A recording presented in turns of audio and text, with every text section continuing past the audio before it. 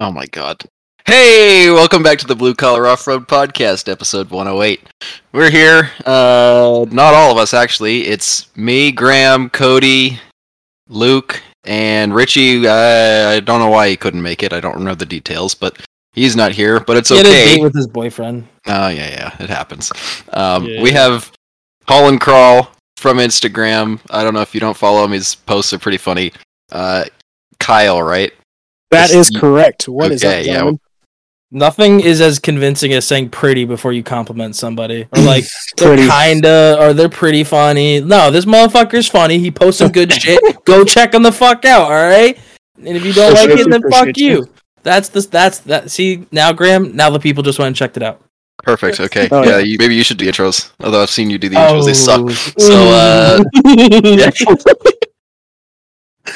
we're off to a great start here. So he does some pretty cool stuff. He's got I guess I'll let you sort of take it. How did you get into wheeling? Totally. Well, thanks for having me on. Backing up a little bit. So the pod or the Instagram, I just have some friends who like create raw content really well, right? But no one's there to record it. Mm-hmm. So someone had to do it, and I kind of took on that responsibility and have just had fun with it. And that's exactly what you see on the Instagram page, are just shenanigans. Yeah, you were actually going to a little bit of, I guess, behind the scenes stuff. You're part of the reason that I've been posting more reels on the Blue Collar Off-Road page, because that's how we found you, was through the reels that you were tagging us in, and then I had also seen other reels from you before you even started tagging us. So I was like, oh, cool, they're tagging us, alright. And then it was just like, your stuff was doing really well, considering the follower count that you had on the page at that time. And I was like, huh, this works, and this is funny. Yeah, totally. If you get on top of the algorithm, you're moving. Yeah, there's some weird stuff that we've had, like, it's gone for like 30,000 views, and then other stuff we'll have that'll go for like 300. It doesn't make sense. We kind of learned why our page doesn't do so fantastic. So, like, one of our most recent posts, I went to try to like boost it or make it an ad for the episode, and because we swore in it once, Instagram like deemed it unsafe as an advertisement, which kind of makes sense. I should have edited it beforehand, but then I started looking into it more. And like Instagram doesn't push us because we swear often and like different things like that. So it's something we'll probably have to take into consideration as we continue further on. Gotta be more family I think that would just ruin the charm, though. That's the real bitch of it, if you will. Yeah, there we go. Now I'm the line you have to walk. I mean, some of those episodes, like that 4-hour episode with about Badlands, where we all got fairly blasted there. Man, yeah, you were. Well, then Luke on tequila or whatever. That other time was like a switch flipped. That was. I still have PTSD from that episode. Holy shit! Yeah, there's a new rule for when I sit down at the podcast station, if you will. It's beer only. No tequila, no whiskey. Sometimes moonshine. And Morgan can't have friends because that was who enticed you to drink. So, like, that's cut off too. God damn it, Luke! Morgan is not allowed to have friends. Poor Morgan. I'm sorry about this little tangent here, but I really don't understand her. She has friends that will pass you shots of tequila and all that, but everyone that's met her knows that she, like, doesn't drink, and it's just, like, quiet and this nice girl that, like, but all of her friends are like, pass you the bottle and tell you to chug it. It's weird as fuck. Sorry. Happens. Animals. No, you're good. So let's slide it right back into it. So, what kind of got you into wheeling? Who are you? What are you about? Who am I? Well, man, let's back this way up. Used to be really into dirt bikes. Loved riding and racing. Did that for many years. My parents. I was driving a 2-wheel drive Infiniti G35, and my parents had a pretty tall driveway, and when it snowed, I'd have to walk up and down that thing. It'd probably take 20 minutes each way. I thought, this is so stupid. right? Because I'm walking this thing all winter long just to drive a fancy red car that wasn't even that fast. So I sold it, bought a Cherokee, kind of sight unseen on Craigslist. Didn't know a single thing about Jeeps at all, but it was lifted 6 inches and it had 33s, and I was like, cool, that'll get up and down the driveway. Yeah, and just went from there. I can't imagine bringing a girl back to your house and being like, oh, don't worry, it's a small walk through the snow, and then you're trudging for 20 minutes up your driveway because you're like, sorry, I'm irresponsible, bought a 2-wheel drive car, and now you're forced to walk to my house. Absolutely. Yeah, I got it stuck one day, and I actually posted a photo of it while it's stuck, and I said, we'll trade for any 4-wheel drive. Oh, wow. So, yeah, I was just over it. Did you end up trading for it, or did you buy the XJ? I did not. I sold the car to a friend of mine and then bought the XJ off Craigslist. It had a 6-inch short arm lift. Boy, was that atrocious. Like, looking back now, just not good. Not good. Needed floor pans and everything. That is a very common thing with them damn XJs, I feel like. You don't realize how bad short arms are until you put long arms or a 3-link on something. Oh, man, that thing rode like a wagon. Yeah.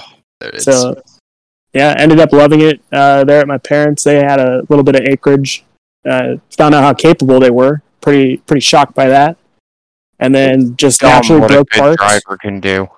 Oh, yeah, driver mod. Not with short arms. No, even with short arms. Unfortunately, Kish isn't here, so, like... Actually, no, it's probably for the better, because I'm actually about to compliment him. He's followed around some dudes on...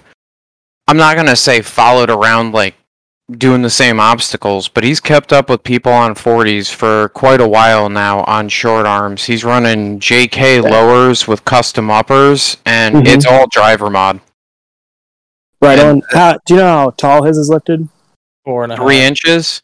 Nice. Oh, yeah, you're right. No, he's short. I didn't even realize that. Yeah. Yeah, if you can keep his links flat, that helps.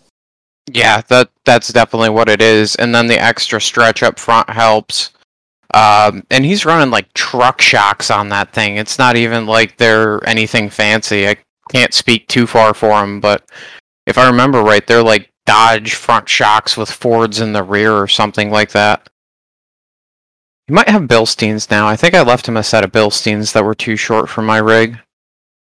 So now, it's quite a few years later that you've had the thing. What are some of the upgrades and different things you've done with it? It is, man. Pretty much went all the way with it being an almost stock rig then to being now on tons and TSL 43s. So haven't gotten to party with those yet, but they're here. They're sitting beside it, just waiting to go out. Is it still cut up into a million pieces, like the picture or video? Oh man, yeah. So my buddy Drew, good friend of mine, he's got a TJ. It's all over the Instagram page too. Yep. We go down to Hollerwood there in the fall, and Drew gets there about an hour before I do, breaks his right off the trailer. Just absolutely. He tore his front truss in half. He's got a Kingpin 60 front axle, tore the truss in the front in half, trashed it. I get there just as he's getting back, and he says, well, I'll stay if I can drive yours. And I was like, okay, cool, I'll ride with you. I don't mind. So he's driving mine and just absolutely ripped it had a Dana 30 at that time, just took it clear out of the front of the Jeep on a different trail. Another 30 minutes later. So we're, an hour of ride time in, 2 rigs down. Happens. So it happens. That was a good time to take her under the knife. Been cutting her up, taking all the rust out of it then. Yeah, you're actually fixing a Cherokee. I am. A little bit too much sentimental value here. A lot of bleeping Jeep videos in this, A lot of hours spent. A lot of research. I can respect somebody that cares for their vehicle. I have zero mechanical sympathy, so it's always nice to hear that people care for their shit. I don't know. I could sell. Actually, I don't know. I care more for the memories that I've had with people in that vehicle rather than the vehicle itself. Absolutely. So it's a very, very cool thing to hear that people like Absolutely. their shit. I get that, but that 4-liter chooches, man. I wouldn't trade it for anything. It's a 4-liter. They suck. No, With the right gearing, they're fine. They're not fast by any means, but you don't need it to be fast. Yeah, they're solid, reliable. Shit, mine's been knocking like a Jehovah's Witness for almost a year and a half now. Yeah, they sound great on rev limiter. Oh yeah. Mm-hmm. All right, so it was an automatic when I bought it, and then I pulled it out and switched it out for an AX15, which I think you guys are fans of. Yes, yes, they are. That is the appropriate response. Oh yeah, and so then I just ripped that AX15 out while she's getting tons right now in favor of an MP435. That I can get that 6.68 to 1 low. Is that Ford the 4-speed Ford? Yes. Yep. Old Ford. So granny low in it, and it came with a 205 behind it. But go ahead. So, are you going to put in a box between the 205? Because this is just the autism speaking. It seems counterproductive to go from a 2.7 to 1 transfer case to a 1.96 to 1 transfer case, even though you're gaining in the first gear. Do you think it's going to affect the crawl ratio at all, or are you just going to keep going with it and see what it does? I do think it'll affect the crawl ratio. My goal is to get a box in it. I don't think it'll have a doubler in it before it is trail ready. Makes sense. But I think I'll be pretty close with the gear ratio. You're actually better off than you are with an AX15 231 and whatever axle gear ratio. The ratio is actually lower with that drivetrain before axles, or by a good amount. That actually, when you add axle gearing, you get a slightly lower ratio. It's like 87 or 86, I think, with 538s, which is better than a Cherokee 231 AX15 with 538s. I only know that because my buddy's got an F-150 that he's slowly putting together, and we were wondering what the crawl ratio would be with that granny low and the 205, and it actually works out to be a little bit better. Yeah, so it shouldn't be too hateful to start out with. No. Yeah, I just did out the math on that because that's how I am. It ends up coming out to 70 to 1 compared to what was it? It was 57 to 1. Wow. So I'm actually kind of surprised by that. But what about in the situation of going to then second gear? Is he then, like, obviously, please don't do the math and then tell me all these numbers and then it's going to get all confusing. But do we feel that he'll still feel that, like, benefit in second gear, or only first gear will he notice that significant difference? It'd be less, right? I mean, that's where the doubler comes in handy if you actually want to choose your speed, your wheel speed. Otherwise, you're kind of stuck with whatever your first gear crawl ratio is if you're trying to crawl anything. Once you're moving, it doesn't really matter as much. But I definitely have my eyes set on that black box. Yeah, they're decent boxes, just not if you're driving on the highway. Cody, I'll put it to you in simple terms. His second gear is equivalent to my third gear. Big jump. Gotcha. Wow. Okay. Yeah. So that's actually not terrible, though. It makes sense. It's a 4-speed. If you're pulling second gear, anyways, you want wheel speed. So, like, in reality, that's not. Yeah, terrible. But with 43s, they're gonna hold it back. We'll see, man. We'll see. Yeah. No, you'll be fine. You'll be. I'm not afraid to throw the doubler in it. Yeah. Just trying to hold off until it's out. Yeah. Let her see daylight. I can respect that. Get it done, then see what you need to tweak. Then again, those what's the term, Graham? The temporary fixes end up being the longest fix. The permanent, because then you're gonna be like, well, I don't really want to. No, not for stuff like that. Though. It's out and about. Like, I don't know. I mean, that is fair. If you're doing, like, if you're planning for the doubler box and you don't put it in right away, especially with a 205 and something like that, like, you're only adding. Granted, I don't know, that messes with your drive shafts and shit too, though. So unless you'd have to remake drive shafts, but depending on what you do, that doesn't matter too much. The only thing I'm going to say that's going to be insane is once you put the doubler in, you're hitting close to a 200 to 1 crawl ratio. That's going to be nutty. Yeah. Yeah, I like it. I like getting away from the 231. Mm. Really? blowing a couple of those up. Good. Oh, they're stout. I just don't want to work on it. Fair. Okay. Good answer. I mean, the Trail Tress saga of 231s has been a little sad. I think they're trying the wide chain, though, finally.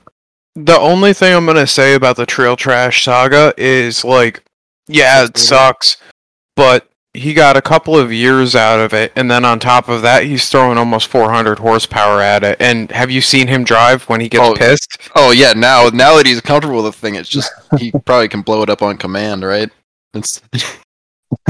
Seems like what's happened, right? Yeah. I never used to hear about him blowing up the 231s, and now all of a sudden.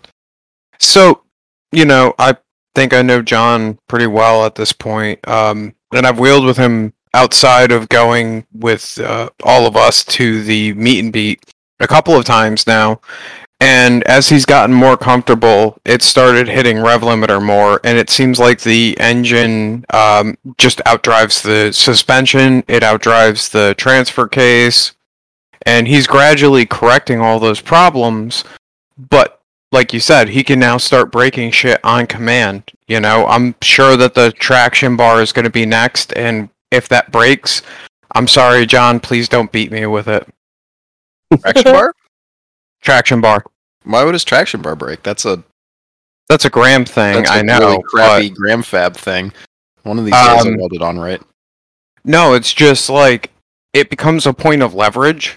So I've seen him load that thing up in first and go straight to the rev limiter, and then when it finds traction, it'll pull the whole rear end down instead of trying to unload.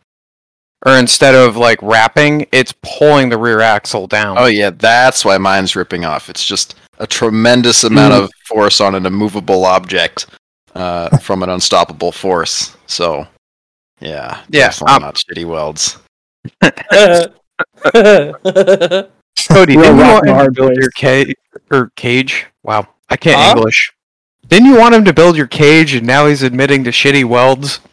Only on the traction bar. Only because every time I've fixed that fucking thing, it's been at like 5 in the fucking morning. So, and it actually lasted all of Roush, which I was surprised by, considering that leaf spring blew up and all the other things that happened there. It just died the second time after it grenaded a drive shaft. So I guess it could have been extra force on it because of that explosion. But we've already either way. Yeah, doesn't matter. So it is what it is. I suppose to tie it back into the guest, because it is a guest episode. Yeah, I know. He's filling in really well, though. It's kind of like Richie's here, but actually talking. Good point. So, what did you actually cut out? Because, like, we're talking about, you cut this, you did that, and then I've got some specifics I want to know about the transmission swap, but let's just cover the cut. So the cut, back in the day, did the floor pans in it, and then shortly after was the unibody like frame rails. I saw that those were pretty hosed, so I got it all plated with the frame stiffeners front to back. And went back through, looked at it again, and if it's not a frame stiffener, it was pretty much rotted out. Put the 2x6 sliders in it. That kind of helped it stay together for a while, but she was really becoming a raisin pretty quick. Been on its side a few times, no cage yet. So she was pretty shot. All the A pillar, B pillar had cracks running through it. So I just started cutting. And the goal is a firewall style buggy out of it, but keep it looking a little XJ-ish. That's pretty cool. So did you cut the whole back off of it? Am I looking at this right, or is that just the camera angle on that? The whole back is gone. It hasn't currently, like, from the firewall back, it has a B pillar and a roof. Gotcha. Okay. And then I'm trying to keep, for nostalgic reasons, the frame stiffeners, but they're, like, pretty cleaned off. No more floorboard on them. Mm-hmm. Yeah, it's not a bad place to start. The stiffeners are pretty good. Are you going to be linking it? So it was 3 linked in the front. Loved that. I did a lot of research when I built that, and built them pretty long, pretty stout. Love that part. Throw that back in the front. Yes, stretched it. When I tore it apart last, it was 104.5. I'm trying to add about 10 more inches on it. Here's a question. Yeah, here's a question though. In the rear, I want to go leaf springs for right now. I have 3-inch wide leaves. Can I dovetail the leaves in? So I don't have an answer for you on that. They have to run in parallel. One thing that I have seen done is... If you use a slider box, no, I guess it doesn't matter. If you angled everything, I don't think you'd have an issue. Well, my question is, why bother? You have it that far apart. I'd do it once if it's within the budget. And you could you could build it for the 4-link, which is like something that Luke he ended up having to almost build, like he had to cut everything out to fit the 4-link and all that stuff. So to me, I think going leaf springs is a bad choice. Yeah, I've got a whole rant to go on. I'll let everyone else get there. You can go on it. Yeah, no, let's hear it. Okay. So here's my conundrum, right?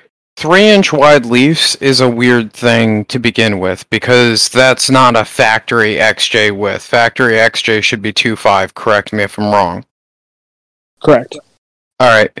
So, if you're trying to get a dovetail situation going on, one of the most successful ways to do it would be to go with something like a Ford 54 pack or similar, which would be the 2.5 wide, and then mount them underneath the frame rails and French in to the frame rail your hanger.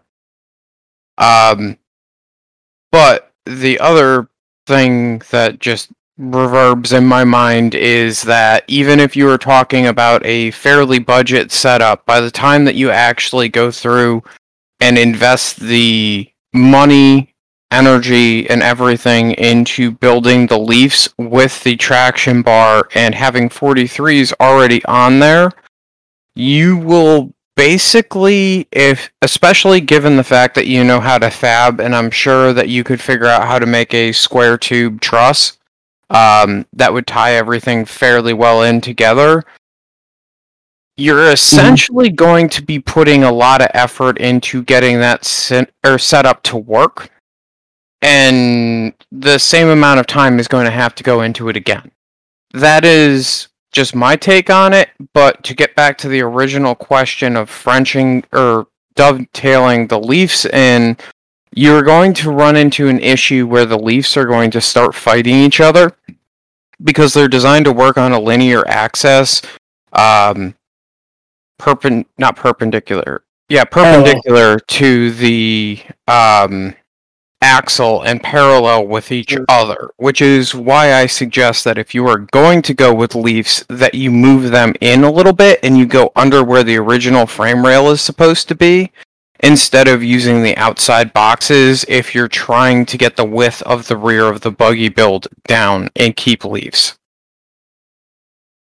I'm gonna disagree with you a little bit on them having to be perpendicular with the axle. If you put them at the same angle, right, and you may have to account for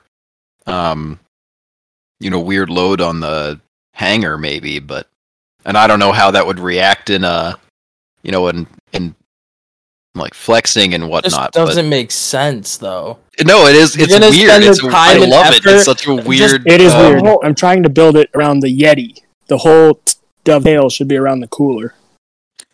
So my priorities are straight. I hate it. Yes. So Graham, to refute your point, right? When leaf springs are made, and the reason leaf springs hold together, because you think about it, they're a thin piece of metal. They work really well because they are loaded in a continuous fashion. When you start angling them in towards each other, that's when you start putting a side load on what is supposed to be a parallel load. Yep. And so it's going to try and roll the pack away. So this is just speculation. Totally. Luke, you said start. What degree? Can I get away with 5 degrees? I mean, there's a reasonable degree, I suppose. Like, you could get 5 or 10 degrees, right? And, that might be reasonable.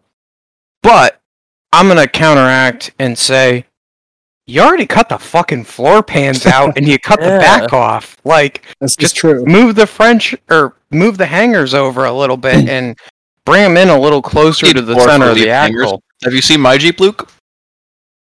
I have. Don't remind me. There's holes. I'm just thinking you're gonna reinvent the wheel just for it to be subpar for what you could have made out of you could have done a 4-link. I'm don't. You guys. I'm hearing all you guys. Now, don't get me wrong. Leaf springs are fantastic because they do hide flaws in some people's 3-links. Luke. Whoa. And Whoa. No, I was just saying you noticed that your front end wasn't as fantastic once you put the 4-link in the 4-link. Oh yeah, no, started outperforming the 3-link. So that's the coils though. That's like the coils and the fucking stock suspension mounts. Gotcha. If it wasn't for those, the suspension up front would perform where I wanted it to. I'm limited by factory Jeep stuff up front. Gotcha. I really just don't see a point in it. To me, that's a waste of time. It is a waste of time. Fortunately, I have some of that to spend. Now, if you're willing to spend the time... Like, I have a decent-sized shop, and I love working in it, and I have all winter to do this project, right? So, I'm just going to tell you, quick. If you want to go and keep doing that, on the Leafs, I think you've listened to quite a few episodes. You probably heard Jeremy Downs before, right? He's got the silver TJ or silver XJ. So he was on a while ago. He was on a really long time ago. I've been trying to get him back on for a while. But he's one of the best fabricators I know, and he takes a really simple approach to problems. And so he's currently got a YJ he's fabbing up in his garage for a customer. He can correct me if he ever listens to this, because sometimes he does, sometimes he doesn't. But what he did was he moved the leaf spring hanger outboard to try and get a little bit more stability and forward on this YJ, and then cut into the frame rail on it and mounted the hanger Frenched into the frame rail. If you were to do something similar and move them inboard a little bit because of how wide they mount comparatively on the rear end of the XJ, you could shave off probably 5 inches aside, 6 inches aside, and then if you were to put them at a 5-degree angle, which I'm going to say probably wouldn't be excessive, with a decent shackle setup mounted to the frame rail itself, you would be able to run a stock leaf pack, essentially, something like a Ford 54 or a, what are they, the Durango leaf springs that people use on Comanches a lot, or the Comanche Leafs, and run those in a situation where you're not going to be putting them into a weird bind. You're going to save yourself fabrication time compared to having something that's questionable and having to redo it, and then you can still accomplish your goal because your Yeti is going to be about the same width as the stock frame rails would have been originally. Love it. So it's a nice, simple solution to a complex problem. I'm still going to point you to the Church of the 4-Link and tell you you're wrong for running leaf springs, but... I know it. I've helped a couple buddies now with their 4-links. Man, a lot of work, a lot of money for... Yeah, that's the only downside. A lot of work, a lot of money, and if you don't set it up right, it does not work. Yep. Yeah, but you were just saying that you took the time and effort to research your 3-link. And I did. Think that you would, do the same for your rear, and then it would come out exactly the way you want it? Yeah, you're probably not wrong. You're probably not wrong. Listen, but on another note, and this comes back to cost, if you do the leaf springs like Luke described and have them on the frame rail, and then wherever your rear hanger ends up being, whether that's on the bumper or on the frame rail Frenched in again, so it's all tucked under the frame, to remove that and put a 4-link in, you just unbolt it's just the stuff. Cutting some tabs. Yes, that's the goal. That's the goal. Hopefully the chassis, the cage all stays the same, as this rig continues to develop? I would say if you can make it work without it being an ordeal to cut brackets off for yourself in the future, because there's literally nothing worse than cutting off shitty old brackets on a rig. There are plenty of things that are worse, but it's not fun. Like, I'd rather not spend time on it. If you can just keep that in mind, knowing that in the future you will probably want to change it, then I say go for it and put it on do something like that. Yeah. Yep. Yeah, we'll see. And so here's another just food for thought. That was a great question, by the way. Just wanted to let you know that.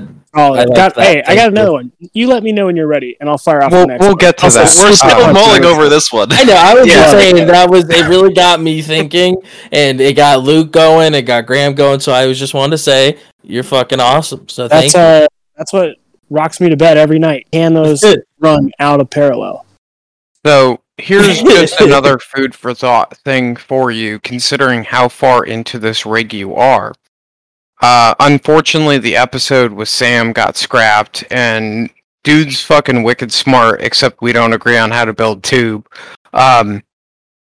This is a really weird one, right? Like, you're at an interesting point, correct me if I'm wrong, you haven't started laying the tube work on the buggy, right? It is tacked into place on the A pillar and the roof. Okay, as well as the spreader. Awesome. So now this is where things get interesting. Like, really fucking interesting. Are you running a B-pillar internal? B-pillar for the door? Or, like, is the factory B cut out? Well, you're going to love this. It currently in from the 2x6 up to the stock roof, right? Okay. It's a 4-door, though, and I don't like how short the entry is. Yep. I want to whack I like my and 2-door. move it back like 6 inches. Okay, so this is a really interesting point, and one of the few times I'm actually going to suggest a double B. Me and Cody have had conversations about it, but after talking with Sam, I've changed my mind, and I think there's some merit to this. Fuck yeah! Woo! Sorry. It's okay to admit. Love to hear it. I get told I'm right all the time, so like that was a win in Cody's book. Totally, yeah. So if you were to punch out the door, right, to a 2-door XJ width, I can get you some measurements if you'd like, where I'm running my B pillar. And you were to go with a B out to the exterior hoop, and then a B out to your interior up to the hoop as well. And then put in some supports, what you could do is you could then bend the rear tube section up so that the rear tube section comes off of either the exterior or the interior B, and then run a really long support bracket out to the back of the frame, and then run your, if you will, C pillar or D pillar up through the roof, and essentially cut out the entirety of the rear frame rail section from the B-pillar back and build your links off of that if you were to go down that path. And you would end up with much closer to a buggy, but in addition to that, you would also end up with the fact that the rear is only having to support itself and whatever you put in there. Fuel cell, cooler, yada yada. Yeah, lightweight is key. Do you have a point to make once you're done? So once you're done, just tag me in. Okay.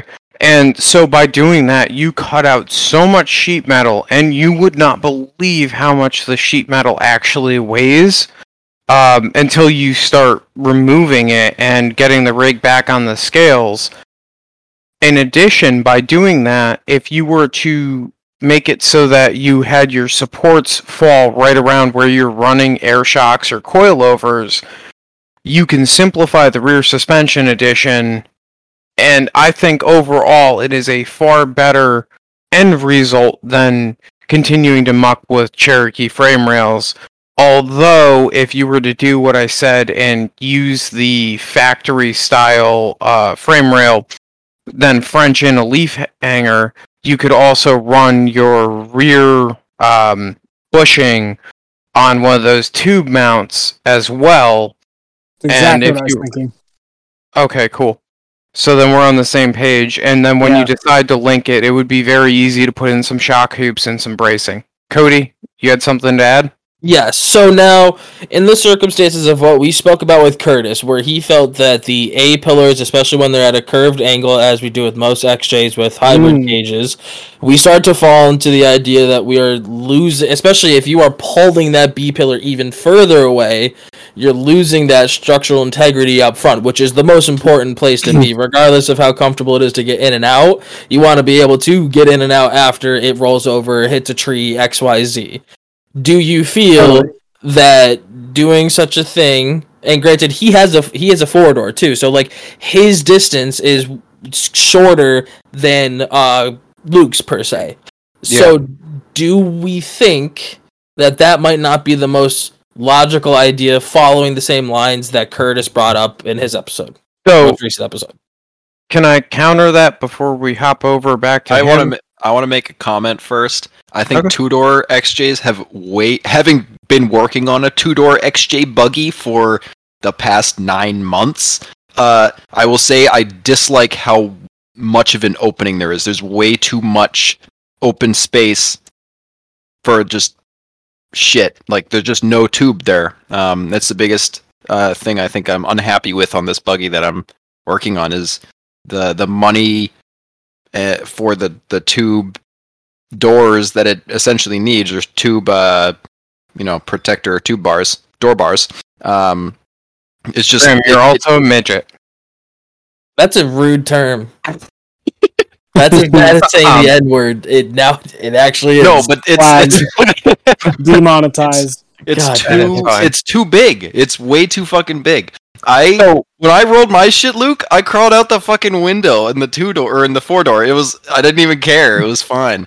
I'm not small. I'm not a big guy by any means, but I didn't even think about it. Somebody was like, "Do you want to open the door?" I was like, "No, I'll just crawl through my window."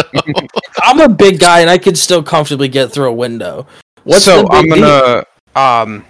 where I'm gonna throw my counterpoint in. Right now, this might just be my rig because I only really can comment on my rig.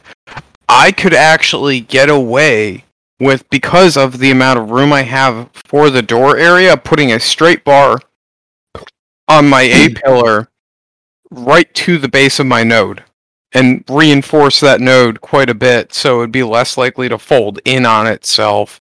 And due to where the back of my seat is, I would still have enough room to clear the dash. I'm sure you could do similar on a 4-door, but you're giving up probably 8 or 10 inches, and I'm not claiming to be a huge dude, but it makes it hard for me to get in and out if I lose that 8 to 10 inches. Sure. Sorry, we didn't mean for this to be a total step away from your build, but... No, I'm loving it. Keep the tech rolling. Okay, cool. So that's another point, though, is if you move your B-pillar back, especially because you've already cut it out... Yeah, it means nothing to me. Yeah, exactly. Then you could drop a bar from the point on the triangle, if you will, where you have came up and met your roof halo. You could drop a bar straight down and push your seats a little bit and angle them just a touch, so you'd actually still be able to get out of the vehicle relatively quickly with a quick disconnect steering wheel. And have enough room. But we're still losing space, though, at that point. Yeah, we're counterintuitive to... Go ahead. Boys, go ahead. I love this, because I listened to the last episode. All right, as we go up the A-pillar, we have the first bend at the base of the windshield. Yep. Second bend at the top of the windshield. Following me? Yep. Let's take let's go from a second bend at the top of the windshield, and let's tie it all the way back down to the 2x6 slider where the A-pillar joins. And then that will give us that, because you never want to have a bend without a tube intersecting it. And you never want to have the tube just dead end into more tube. So, now, playing off of that, right? On a 2-door, due to the way that the door is built, it comes down about 2 to 3 inches, if I remember correctly, past the dash. That still leaves a large window for you to get out of the vehicle. Yeah. Yeah, that's the plan. And it prevents the ability, because you are meeting the top of the bend, for it to crush in. You are creating a triangular-ish structure. I'm not going to claim it's a full triangle, but you're adding a lot more resistance to a downward crush, like what we had in the last episode that we were discussing. Or, sorry, 2 episodes ago that we were discussing. Yeah, love it. It still seems not worth it. Like, I mean, look at any... None of it's worth it. It's an extra. Cody, so... At that point, why not just X? Just literally X. If you're in a situation where your A-pillar is gonna smush like that, you got... I don't want to say bigger problems, but like that's the least of your worries. Whatever, cut the roof off. Like, yeah, and Cody, the only point that I'm going to make is, assuming that you followed the body line of the Jeep roughly, by dropping that tube straight, you're not giving up as much leg room as you actually think you are. Right? You're losing 2 inches off the dash. 2 inches is a lot, man. Yeah, well, we're not talking about my sex life. We're talking about the fact that my steering wheel sticks out 6 inches from my dash, so I would still have to get around the steering wheel. And that's just my thought on it, right? But for the increase in strength, to me, it seems worth it to move the B pillar back a little bit, because you still end up with a very similar to a factory 4-door length. But you have a vertical tube and then another vertical tube. We're still fueling my fire of building a cage around an XJ is the worst decision ever, because you're compromising proper nose structure to save a body. It's gonna be great. We're gonna build yours in body. We are fueling that fire to where it's just like, fuck XJs, they're useless. What are you gonna build? Are you just gonna build a cube? No, I'm gonna tube with wheels. I'm going to build a Cody Lego and his tube box. cube. Oh no, it'd have to be a triangle, you fuckboy. Okay, can't be a goddamn cube. That's not. Well, no, you build a cube, it would crush. So Cody, to just go back to it, yes, you are partially correct. However, the other benefits of a vehicle that's like my wife are technically there, right? Like, you get a motor, you get a transmission, you get something for a transfer case. Now, in HaulNCrawl's case, he might be wrong because it doesn't have the transmission in the transfer case anymore, so, like, we're even closer to buggy status, but whatever, we'll just skirt past that. That is the goal. XJ firewall, baby. Yeah, and I really, really appreciate what you're doing. The thought keeps crossing my mind. I just struggle with my willpower to do what must be done in order to do what you want, right? Because I don't know about how once it's already toast, get rid of it. Yeah, I don't know how the front of your unibody is either. I know that the front of my unibody is held together with Band-Aids, super glue, and some unicorn farts. Oh yeah. She runs on hopes and dreams and liquor. Yeah, exactly. So, yeah, it's together and all, but, like, there's spots where there's 3/4 of an inch of plate holding it together because it's ripped. I've cut out a section, put a 1/4 inch plate in there, burned that in, then put 3/16 over that, and then there's a tube that comes down and connects to it with another plate running off of the tube tying that in. So, like, yeah, it's cool. But the area right behind it flexes when I turn my steering wheel, and I just pretend it's not a thing. Well, you could just put a tube front frame rails on it. For sure. Right now they're plated and they're plated pretty well, tied in pretty well. And I mean, there's definitely, if you do shock hoops and whatnot and tie those back into your cage somehow, that helps with strength a ton. I'm happy with all the work that went into mine. I haven't noticed it flexing nearly as much. I'm hoping it survives for quite a bit longer because of it, because previous to that work, it was not going to last much longer. Sure. It's worth doing the structural stuff up front. When people do halos, right, the front always just sort of gets left alone, but if you're doing a hybrid cage or whatever on an XJ, like, the front end definitely gets neglected. As far as strength, right? The rest of the whole chassis gets, much more rigid, but I mean, even frame stiffeners. I mean, even the thicker ones. I know a lot of companies make like 1/8 inch, which isn't enough in my opinion. Yeah, no way. Right, you're still most of the time, unless you're getting one of those, like the what are the companies? Bust knuckle, but what? It's not busted knuckle off road. Is it B-Core? I don't fucking know. You tell me. You're the one that started telling the story. Knuckle off road. Yeah, I don't know. They've got some that like encapsule, but I don't like those because I just. Or are you talking the bent fab cage? No, not a bent fab cage. I'm talking about frame stiffeners that encapsulate the frame. Oh, I know there's some that you're talking about. Oh, yeah, there's King, because I never got them from fucking King Off-Road or whatever it is. I paid for them, and I still haven't I haven't called them, and I don't. It's been like 3 years at this point. I don't care, but I never got them. But they make like a sandwich plate and some other stuff. There's some more intricate kits now, but even then, I don't know. I like it doesn't give you the lateral support that it needs. They can still kind of wiggle around, even with a good bumper and all that stuff attached. There's just. And I know, and by the way, I forget the company name, but their logo is brass knuckles. That's why you're thinking busted and knuckles. Yeah. I know the one you're talking about. Is it maybe Hooligan? Hooligan, that's it. Yeah. Thank you. Yeah, I think that those are the ones that I have. Okay, yeah, they're pretty good. They're pretty stout. They fit decent. I didn't like the fronts, but that's just because I'm dumb and don't like fully encapsulated stiffeners because they're a pain, but that's just me. So I suppose we should roll into your next question because we spent a half hour talking about this one. Let's talk about the next one for a half hour. Next one's much quicker, much more controversial. All right, this is something that we argue with. That doesn't mean it'll be quicker. We argue with this all the time. All the time. Drives me nuts because you're either one side or the other. Okay, how as a group do we feel about LED light whips?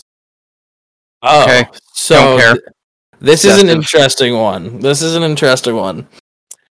We don't get that up here. It is not a requirement for any places that we wheel nowhere local. Is it a requirement? So we don't get it that often. Now, I will say, for me personally, that shit's cheesy as fuck. If you want to go be flashy out on the sand dunes and have your whip where it's legally you need to have it, so you might as well have a cool one, I can fucking respect that. But when you're at Field and Forest with your flashy little whips and you can't make it up a climb, but the asshole in the $500 shitbox can, you look pretty stupid.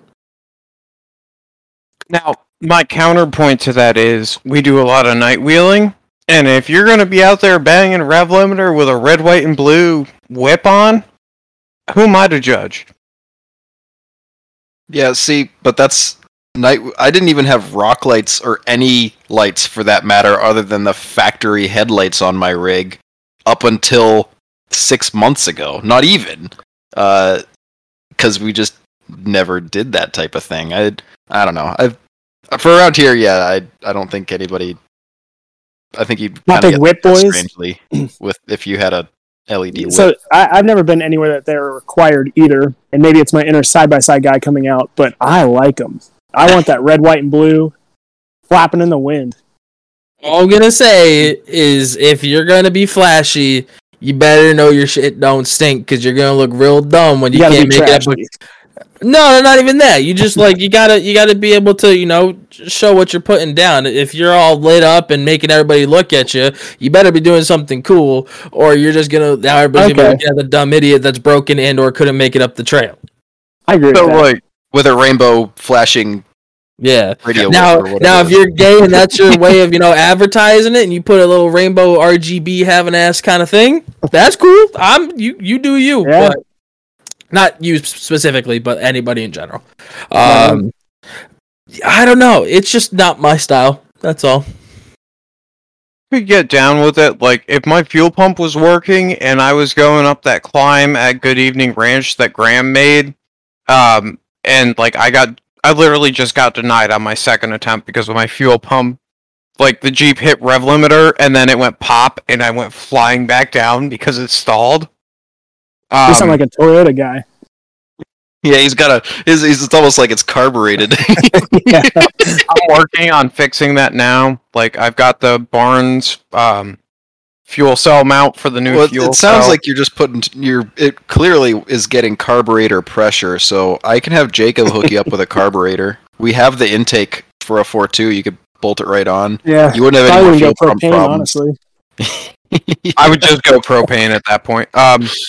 But back to the subject matter at hand. Like, I would have been cool with having one there, because I think it would have been fucking hilarious, because I just showed up and rev bombed that climb. After we watched Jason K rev bomb that climb with an LS, it would have been funny watching a shitbox 4-liter rev bomb the same climb while being douchey about it. Like, I'm so glad at least one of us made it, right? Like, just to show that the 4.0 can hang with an LS in certain situations. Oh, dude, I was so close that it fucking, like, you're like getting shot. Yeah, I wasn't even gonna hit it. I wasn't even gonna attempt it till I saw you, like, almost grab, and then your fuel pump died. I was like, I can do that. I know the line. Yeah, well, I had to get out and spot you to actually get you in the line, but that's neither here nor fucking there. By the way, the Saturday night ride, we say that the Web Wheeler's ball is going into Sunday. We're fucking lying. It's gonna end on Saturday night. Love it. Sounds like a short weekend to drive 12 hours. I don't like it. Nah, because we're gonna be getting there probably for Friday. So we're gonna wheel Friday. We'll take it easy on the night ride Friday night. We'll wheel Saturday, and then we'll hit the Saturday night ride. So you're gonna essentially get 4 days worth of New England wheeling in 2. Pumped. That's some good value for your money. Every good night ride starts as the easy night ride, and it never ends that way. It always ends with the sun coming up. No. We're actually responsible adults, so we can pull off one easy night ride. And I only said one. The second one. Which one's the easy one? The one where I made you winch me up 200 yards, or yeah. Or the first one. The first one was by far the easy night ride. That one I only had to tow you out to the parking lot. The second one, I was scared because you kept trying to say Wendigo. Oh no! Isn't it pronounced Wendigo? Okay, so here's a question for the guest: would you ever say Wendigo in the woods? Never. Okay, cool. So I'm on the fucking. I'd take my chances. Luke wouldn't let me, but I'd take my chances. Come meet me, Wendigo. Wendigo. No. Wendigo. It doesn't matter if you're getting your fucking. Well, it just doesn't show up if you say it wrong. It's like Bloody Mary dressed with proper form.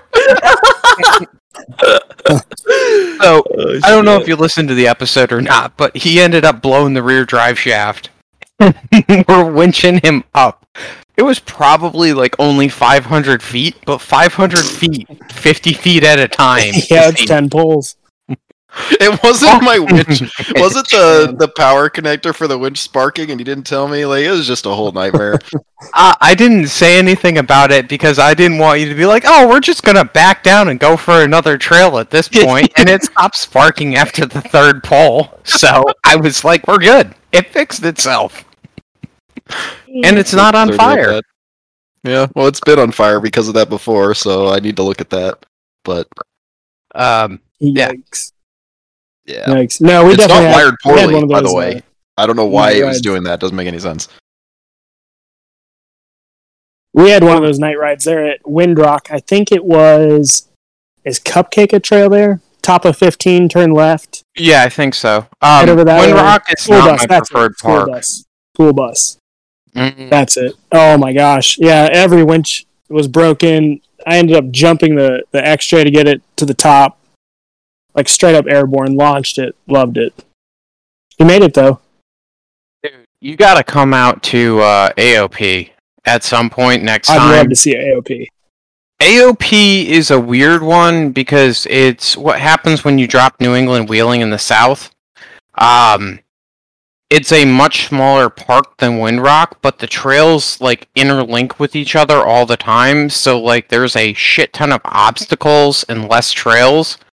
And sure. Good Evening Ranch is even more condensed than that. It's like Good Evening Ranch, right? Unless you're riding to one edge of the property or the other, you're hitting an obstacle at max, maybe 1,000 feet.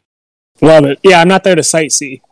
Yeah, you ain't sightseeing at Good Evening Ranch. AOP, you get a little bit of sightseeing, but it's not nearly the same. Good Evening Ranch, though, is like... What's your beef with Windrock? The sightseeing. He just doesn't like driving because the fuel pump doesn't last that long, right? Yeah, and he's got to drive to the trail, it blows up before he even gets to the trail. Yeah, good thing the parking lot's all the way down.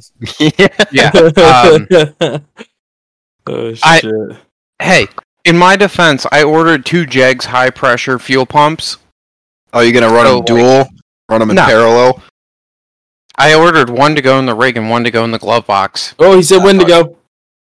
When to go. One to go. No, you ought to wire both of them up so then when one dies, you can just flip a switch and then you get your other one. Like some Mad Max shit. Nah, I'm good on that. You can have the way one be a flamethrower. Sorry. The way I'm doing it is I'm wiring up a stock XJ pigtail, so that way it'll be, if I have to swap it, I can just literally disconnect the pigtail, pull the pump on quick connects, and swap the fittings over, put the new pump in, and be back up and running in like 15 minutes. Huh. So, and the other one's going to be in the glove box with spare fittings. I'm actually pretending to be an adult with this one. Pretty slick. Yeah, see the whole pretty thing? I don't know, it just doesn't, it's not a, it's just a filler word, okay? I didn't believe it. Doesn't have any meaning. It's halfway. It's alright. I don't know. This whole bunch of hoopla. Cody needs I'm that scared. Full commitment. You just don't call your girlfriend pretty then? You don't like the word pretty? No. She can't be pretty. She's either beautiful or bad day. Okay, that explains it all. I'm scared to ask this, but are there any more questions? Any more questions? I got another one. She's kind of techie though. So right now, this is open for discussion. Right? We'll hear all advice. I don't think that they make a good 14-bolt selectable locker. I also love the way that cutting brakes work. What if you run a 14-bolt open diff with cutting brakes? Yeah, I fuck with it.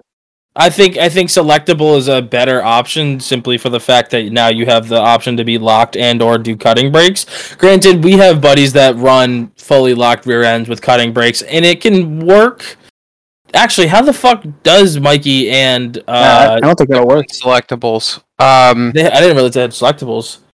Yeah, you have to run a selectable, otherwise it won't work with a cutting brake rear end. The only selectable that I will ever run would be one of the really fancy Arbor. I think Yukon makes one too now. That's it's a competition locker, so it locks open instead of closed, or to power it to unlock it. You have to power it. Otherwise, by default, it is locked. It's because that's my biggest thing with selectables is it's always the joke when the JK guy shows up and his lockers aren't working, right? Oh yeah. And then they've got to fiddle with their airlines or whatever the fuck else they've got rigged up to make it work. Or then you have to deal with like the aux lockers with and I think they changed it, but the old style with that fitting that screws in and then a rock can hit that just right and break it off and now you're screwed. You don't have a locked diff. Like I'd rather just run an auto locker or just spool or welded in most cases, and you're totally fine with that setup, right? I'd rather have it all locked because as soon as you don't have one wheel, it's like it's almost like you're neutered on the trails. You feel so useless. For sure. I'm sure you know. Yeah. What is it? The zip locker, I think it is. Never mind, I was wrong. They don't make it for that. Give me a second. I'll get back to you when I get there. So why not just rear steer the 14 bolt? Hold on. Wait a second. You're telling me if you're buying all rear steer it. If you're telling me you want to do cutting brakes open, but leaf springs and it was in the converse, I just don't understand. Yeah. I don't get it. Where are we going with this? top of the hill, baby. Do you want a competition buggy, or do you want a trail rider? Because I feel like you want a comp buggy. No, not a Cody. rider. This is because you actually comp on a budget. It all makes sense, Cody. It's like how you don't understand the word pretty. It's like you can have something that's pretty good, like a Cherokee on tons, or you can have something that sucks, like TJ on tons. Yeah. Yeah. So this is one of the few times where I'm actually going to shill for ARB. For what you are describing, ARB is not a bad choice. However, I think it is a misguided choice. And I say that because we're gonna tie all of this back in here in a second. So for the cost of doing an orb of traction in a 14 bolt, or even if you wanted to a Detroit, right? That right there is the money to 4-link your rig, and a 4-link in your rig compared to the amount of money that is going to go into the ARB with cutting brakes will give you far more performance than the ARB with cutting brakes and leaf springs will. I'm with you. I'm not trying to shit on your parade. I like the thought process, and it's really cool to see someone going down that thought process, but I am looking at the $1,800 kit for the ARB, the compressor, and that's it, and the wiring to make it all work, right? For $1,800, you could have me up there for a weekend helping you do the numbers on a 4-link, buy a set of air shocks and everything else you need, and run a orb of traction, and then let me sit down and run some numbers for your wheels, and get you so that your scrub radius is actually where you want it to be comparatively, and you will have a similar turning radius to not caring about your scrub radius and having an ARB in a 14 bolt. Or a open 14 bolt, which is kind of like sadness and a major letdown. That's kind of like, I don't even know what level of sadness that is. By watching a couple of the moon buggy guys out there at King of the Hammers, and they were able to leave the rear open and use the cutting brakes to switch the traction left and right. And I was like, dude, that is rad. And then they could just grab one and pivot off of that tire. Thought that was pretty slick. It is pretty slick, Cherokee, though. And in my personal experience, everyone on the trail that I see with an ARB, they're working on it or trying to fix an airline or trying to get their compressor back on. Not interested. So now this is where it gets interesting, right? I don't know what 14 bolt you're running, and I don't know what front axle you're running. 05 plus 14 bolt. Oh my god, dude. Are you serious? Of course. They're 05 plus front. So are you running hydro steering? In the front, yes. If he's stretching 10 inches up front, then yeah, of course he's got to run full hydro. I thought it was in the rear. My bad. He said 10 inches in the front. No. You could put an Astro box in that and still get a drag link on that shit. Really? Yeah. Oh, yeah. What the fuck? So now this is where things get really interesting, right? So on a factory vehicle, like my factory 2012 Ford Super Duty that I use as a tow rig that is sitting right out there, my rear axle is 2 inches narrower than the front to improve the turning radius. Yeah, I'm with you. Using a 14 bolt, you actually end up about 4.5 inches narrower. And if you are running full hydro with a 9-inch ram, I know that they make 10-inch rams and you'd have to limit it. But if you were to limit it and do that with a wider front axle, you're actually going to pick up turning radius. I'm totally with you, Luke. That's why I have a set of dually hubs, too, for that 14 bolt. Make the rear even narrower. All right. So you might like that, you might not like that. But either way, by doing that, you'll be able to pull in your turning radius, and while you're working on that right there, like I said, you know, you're going to actually end up being able to turn really well. Add into the fact that you're putting a 205 in, and Graham would be a better person to comment on this than I am, but if you have your shift rail set up correctly, you will be able to disengage the rear and flop the front end around a little bit to get it to turn where you want it to. Mm-hmm.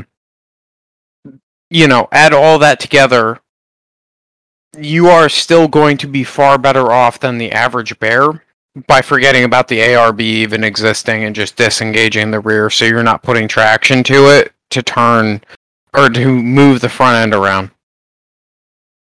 Yeah, I love it. And to comment on the wide front with the narrow rear, that's like WeRock Pro Mod vibes, because you get the stability with the wide front and you can steer through the gates easier because you can obviously turn the axle and then the rear follows. So it's actually, you know, that's an homage to the current Pro Mod shit that people do. Yeah, totally. Totally. I've watched a lot of the wrecked gear on YouTube too, taking some notes off of their rigs. Their rigs perform well and they look sick. Another person to talk with who we could probably set you up with would be Caleb Good. Yeah. Yeah. Really good dude. He might have differing opinions. He's a good dude. Just tell him we sent you over. He had an episode a while back. He was awesome to talk with. He's young, but he knows a lot of shit about this particular aspect. Now, this isn't a dig at him. I think he knows less about trail riding and more about WeRock. Very true. Very true. Well, no. He has the FJ40 actually, so that's pretty wrong to say. He's had the FJ since he was like 13, and he's been the driver of it since he was 13. So I guess it's kind of unfair for us to say. Lately, it seems like he's been focused on building competitions and improving WeRock, not on the buggy for the last couple years. Good point. That's why I make the statement. So to return back to the open 14 bolt, I think it's a bad idea. I think an orb of traction and forgetting about cutting brakes and focusing on a better link suspension in the rear is a far better choice for you. Agreed. Everything except orb of traction I like. Yeah, for sure. You're never gonna ask someone Leafs or 4-link, and they're gonna say Leafs. Yeah. Except for Graham. Well, no. My situation is entirely different. I'm not fucking working on the leaf springs yet. And Graham, the reason that I'm saying the orb of traction is, correct me if I'm wrong, you're talking about 43SXs and no longer being street legal. It's going to be a straight up buggy, right? No, I only don't like orbs of traction because mine did me dirty. Did the whole disco ball inside without the ring gear. Oh, the front one? Yeah. Yeah, that one was weird, dude. Hold on, for the retards, including me, what the fuck are you talking about orb of traction? You're talking about just welding? Yes. Yeah, I'm talking about, dude. When I say orb of traction, it specifically talks about the 14 bolt, because the way that the 14 bolt carrier is built, there is a four splines, if you will, or four the spider gears sit on essentially like a circular piece that has four offshoots on it at 90 degrees from each other that when you go to weld it together, you literally just burn the spider gears in around themselves and you fill it up and it looks like a circular ball when you get done. Like a snow globe. If you do it right. Gotcha. So when I say an orb of traction, that's what I'm referring to. I gotcha. Graham, I'm sorry, but I think your break was weird, and I think your break was timed at a point of reasonability, considering that Axel's life. It was very sad.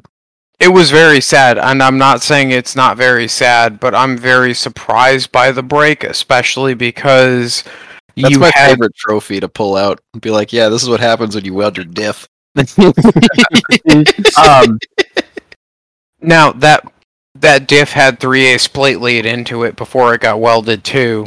So that's the welds didn't break. The carrier did. Yeah, well, and the carrier gave out. So like my rear Sterling, I put this time I put 1/2-inch plate because it's what I had laying around in there, and then I had Jeremy Downs welded up because he had a better welder than I did. So that thing's been rock solid for me, and I have zero complaints about it. But I can understand, given your front 50. Oh, I have a spool in the front now. It'll break, but it'll just be different, I'm sure. Oh yeah, well, this time. Then don't you have deflection issues with this?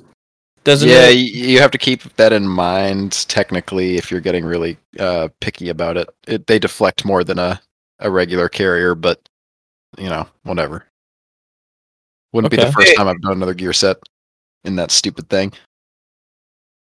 It's all the same, it's just different. I'm going to argue, man. 05 Plus is the way to go. I agree. Yes. There's no argument here.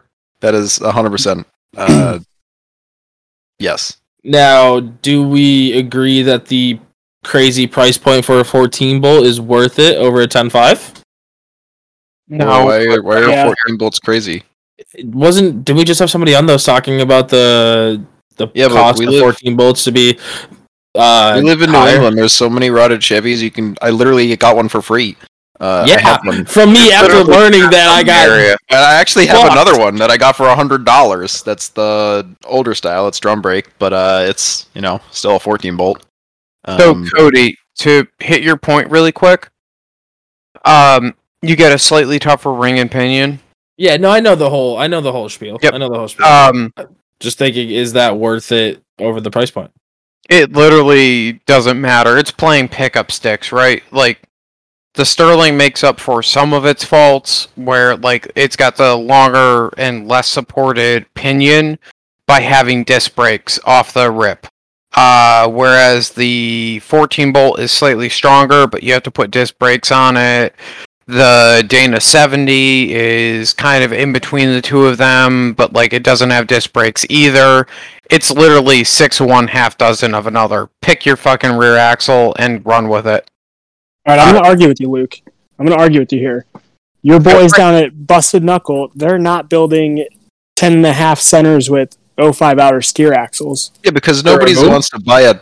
the market for 14 bolts is definitely larger, and they are a stronger platform overall, but if you're talking about buying a matching set of axles to do a 1-ton swap under a Cherokee, it's like, just go with the 10.5. Yeah. The Sterling. 100%. And then on top of that... There's not enough of a difference to make sense, to make it worth it to not just go with the 10.5, with the Sterling. I don't know why Sure. So now here's another point that adapters I'm are cheap there. Yeah, and drilling it is also an option, which is free, but time consuming. Well, it's $37 for the drill bit, but that ain't shit. True. So here's another point that I'm gonna just throw back at the comment there from Kyle. Part of the reason is that the pitch of the thread is different, right? So a 14 bolt, if you go to do a 35 spline outer or a 35 spline shaft conversion, it uses the same pitch, not of thread, I'm sorry, of the spline. It is the same as a 60, right? So it's easier to get double-sided shafts made for that and run a slug on the wheel. I see. So there is not a lot of point in doing that with a Sterling. The advantage the Sterling has is that you can buy spider gears from Ford for like $150 and slap in a set of 37 spline factory shafts for another like $330 total for the upgrade. that's the other advantage in return, but it doesn't carry over very well to a steering axle, because when you start talking about a steering axle, especially like in the busted knuckle sense, you can start getting a blank made with a 1550 long side for each side being the blank. It's a far cheaper axle to build. Yeah, totally. Sorry, I'll be right back. I gotta piss. Now, do we know anybody, like, so Luke's truck has quote-unquote 05 plus axles in it, but he also has that fancy locker that Ford put in there. Do we know anybody that has actually ran one of those in an off-road rig? Okay. Yeah. So I was gonna say, I think those are good, from what I've heard. No personal experience. Yes, I think that you can run the factory e-locker. Again, no personal experience. I don't have any either. I'm just going off what I've heard, which is that they're not great. But I don't know. I mean, it's nothing. So from what I know and the people I know that have ran it, if you're going to put that locker into the back of a vehicle, it is perfectly fine until you start hitting the point of stickies, and you have to lock it before you go into the obstacle. You cannot lock it and then, or in the obstacle, if you will, where it would be a point of potentially being bound up. Mm-hmm. Just due to the way that it locks. It's an electric locker, like an Eaton e-locker. You also don't want to do the same thing with. You want to lock an Eaton e-locker before you go into the obstacle to ensure that it is fully locked before you actually bind it up. Huh. Sounds lame. Makes sense. Yeah, sounds lame. Miss me with that. Shoot, I lost our train of thought there. Well, what I was getting at was that was +1 to the Sterling was. Oh yeah, that it has a locker. Yeah. Well, that it can have a locker. I'm just saying. It's not a negative, but it's I'm just saying, if you were trying to do a cheap set of axles and you got lucky with that don't sound too bad to me. You're already gonna be re-gearing it anyways. Like that locker, I don't know. Anybody who's putting money into axles, I think would take a look at that, and they probably are asking the same question that we were just asking sort of each other, as whether we liked that thing or not. And I think they're probably going to come to the conclusion that they probably don't want it. Some people might run it, and that's why we know. People that run 410s on their 1-ton axles. Okay, let's be honest. There's a few. We don't have to call them out. No, we need this. I want their names right now. Yeah. So something to put on the consideration board. Yeah, that was my little question for that. Yeah, I don't know. I think they're pretty evenly matched axles overall. As we've come to that conclusion for that question, I think they're both pretty good. I'd say, Cody, right? Better than my old Dana 35. You know what I'm saying? not my actual old one, not the one I currently have. To clarify. Anyways, when are you putting 37 splines in the 44? Fucking never, dude. It'll say fucking small and happy. You could do it. I'm pretty sure they make 37 splines for the 44. Maybe not. Maybe 35 is the biggest. I'll just leave it to Caitlin to start doing those things, because it'll soon be hers once once time goes on. So. But anyways, I'm gonna back to the guest. Other news. All right, so today I stopped by my local Polaris dealer, Polaris, Yamaha, Kawasaki, whatever. Used to work there, loved it. They just got in a brand new. Don't know if you guys are side-by-side guys, but they got in a brand new Polaris Turbo R. Wow, MSRP on it around $35,000, but can you get them though? Yes, it was right there for sale in front of me. Ooh, that's pretty surprising. Because for the past year and a half, it was all to order. Like, you couldn't even get them, really? For sure. But, dude, that thing was beautiful. I was overly impressed with the A-arms and everything else, build quality-wise on it. Incredible. Well, to answer the question of if we're side-by-side guys, yeah. Side-by-side guys. Now, dude, I'm a side-by-side guy, but my wallet is not side-by-side guy. That's all I'm gonna get when my at. Jeep breaks, I'm a big side-by-side guy. They're sick. I mean, granted, yeah, I could I got the hookup with some Polaris, dealerships, so we could probably get one that cost, but. Do you think that the build quality and the changes that they made with the new 2023 is because the market for side-by-sides has completely changed over the years, where they geared that towards they geared the original side-by-sides or Polaris, whether it be Can-Am, Honda wasn't even making them at the time, and neither was Kawasaki, that it was for the out west desert runner and or the farm guy? Do you think now that they're realizing that people are out here building bouncers with them or running them as bouncers and or doing 90 miles an hour down a New Hampshire trail with them? Totally. I think it's kind of cool how the Jeep industry seems to also be pushing the side-by-side industry. Like as we kind of move towards tons and 40s, they're also getting, long arm suspension and lower gear ratio portals. That's pretty cool. That's pretty cool. One of the guys I work with actually just built a bouncer out of them, and he put in a newer set of diffs. Wow, I can't English at all today, and I apologize for it. But he's got a Polaris, and I think he put in a set of 2022 diffs that he bought from Polaris into the rig that he was building, where it was like a 2018 chassis originally. Mm-hmm. Just because of how much improvement they made and the fact that they're moving towards beefier lockers and whatnot.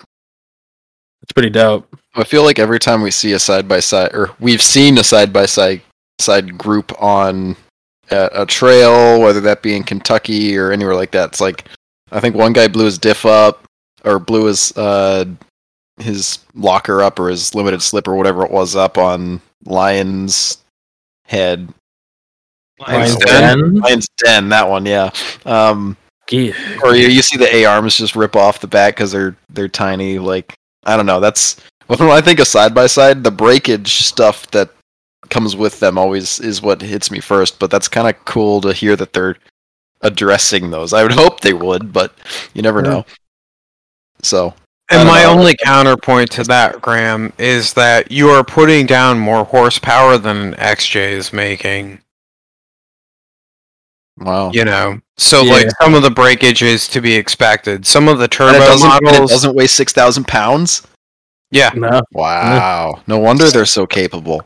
Some of them, I forget who it was, but I think it was the Polaris 1000cc turbos are putting down, I want to say 295 at the crank. I'm not too sure. I don't know the exact with a number. minor tune. All I know, it's fast enough. Today. The naturally aspirated one at the wheels is putting out 220. Jesus. Golly. That's more like my daily driver. Yeah. I think we gotta ask, what would that be? Tyler? It's Tyler. Mm-hmm. We would have to hit him up and ask him about that. Just because... he's the racing aspect of those, right? Yeah, he would be able to tell us far better than I would be able to comment on it, just because of his racing background in them. Yep, they're fun. They're cool, but I would definitely get hurt running one for sure. Oh, yeah. No, 100%. I can barely drive 190 horsepower. I want to put 280 in there, and I'm scared of what that's going to do. With half the weight? Yeah. Oh, my God. I would fucking be dead. No, you just jump every obstacle. Rock skipper, like I said.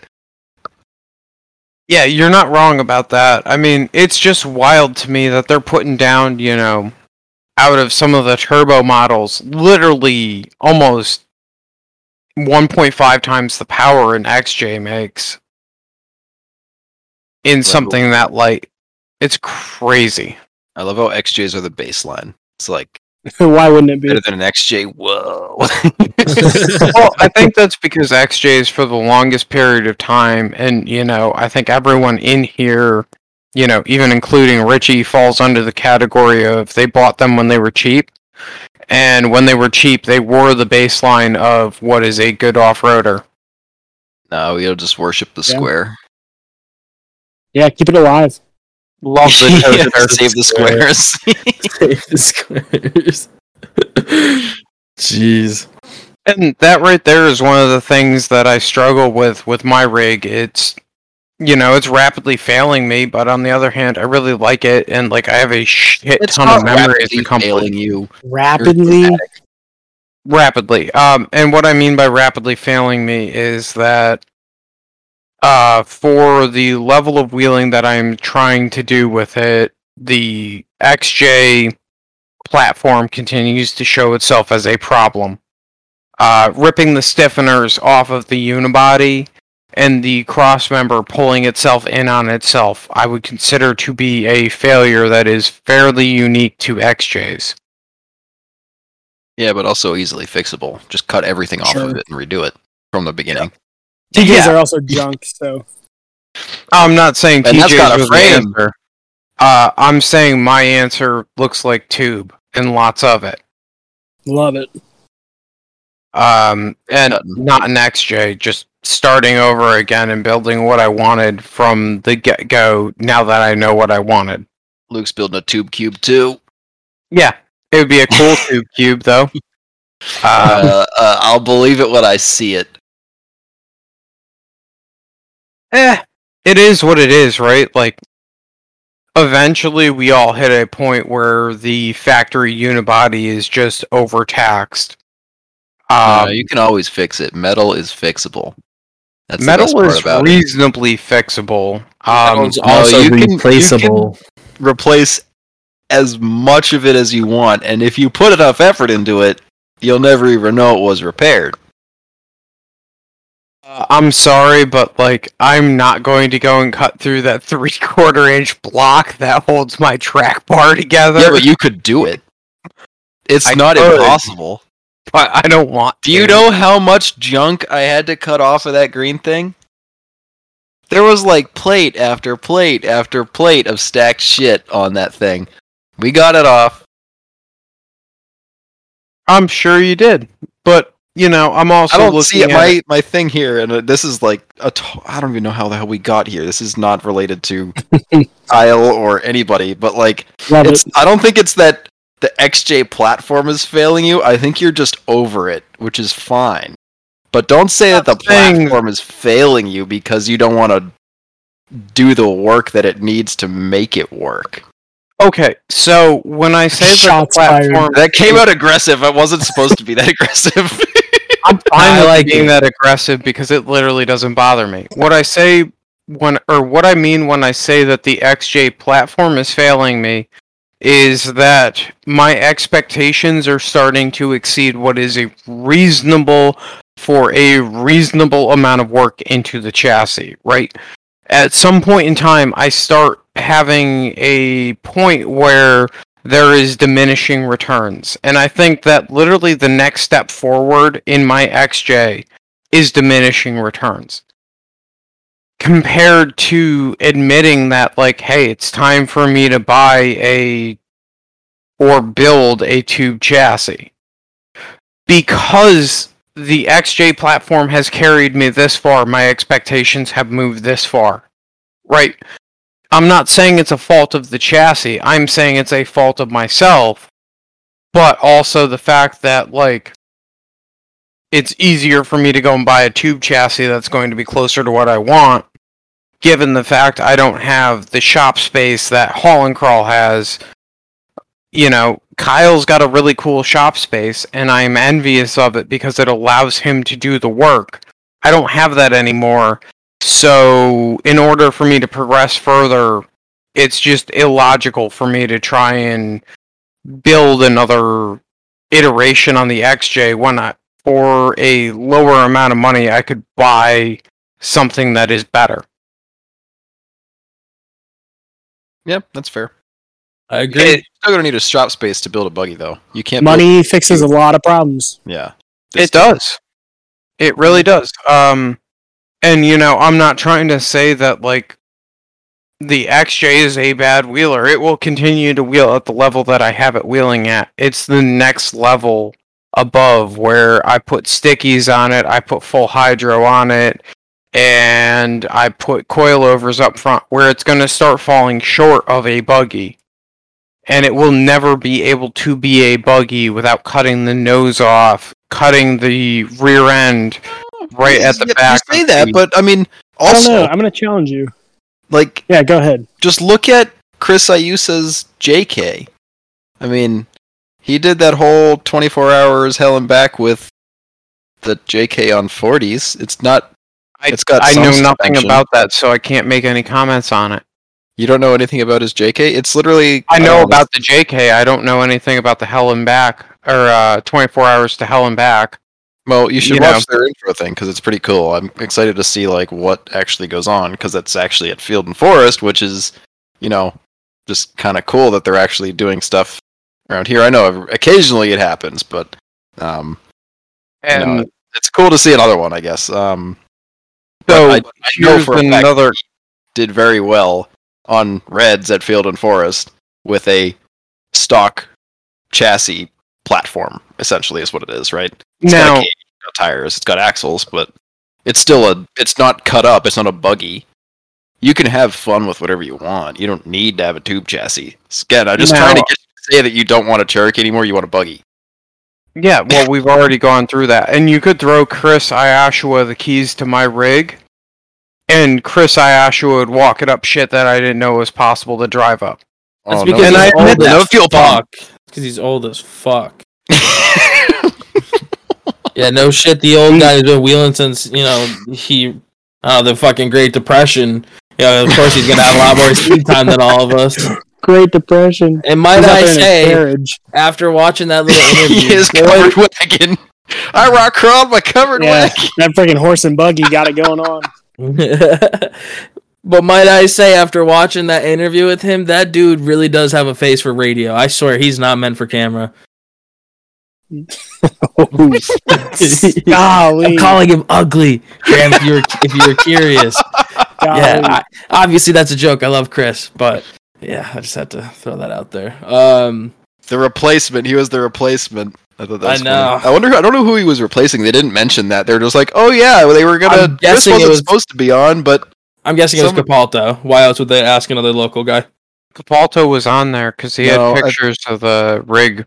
No, because the guy, Luke, you have to watch the video to understand. Chris was supposed to go on to replace somebody.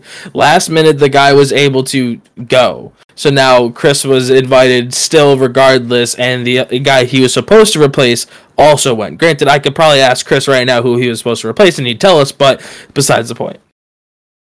Yeah. That's neither here nor there, and I don't feel like dealing with Martin's copyright strikes, so...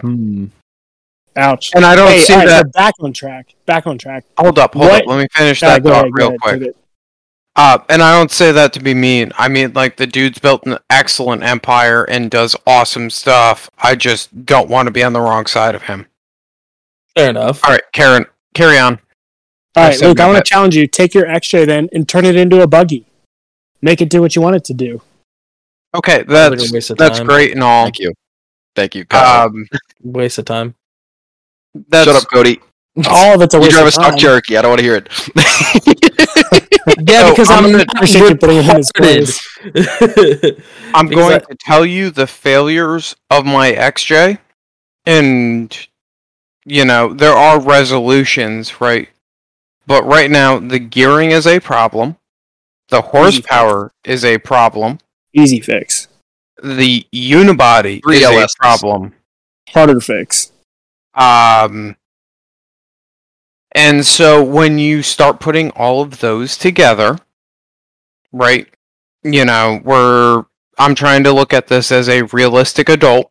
It's cooler for me to keep the XJ how it is, and, Sam and myself have been talking about what we would want in a tube chassis. Don't even get me started, because Sam's like, "Oh, I'm gonna take all the parts off my buggy and build another one." It's like, why? Like, you don't. Hold up. Let me finish my fucking train of thought before you go ragging on with Sam.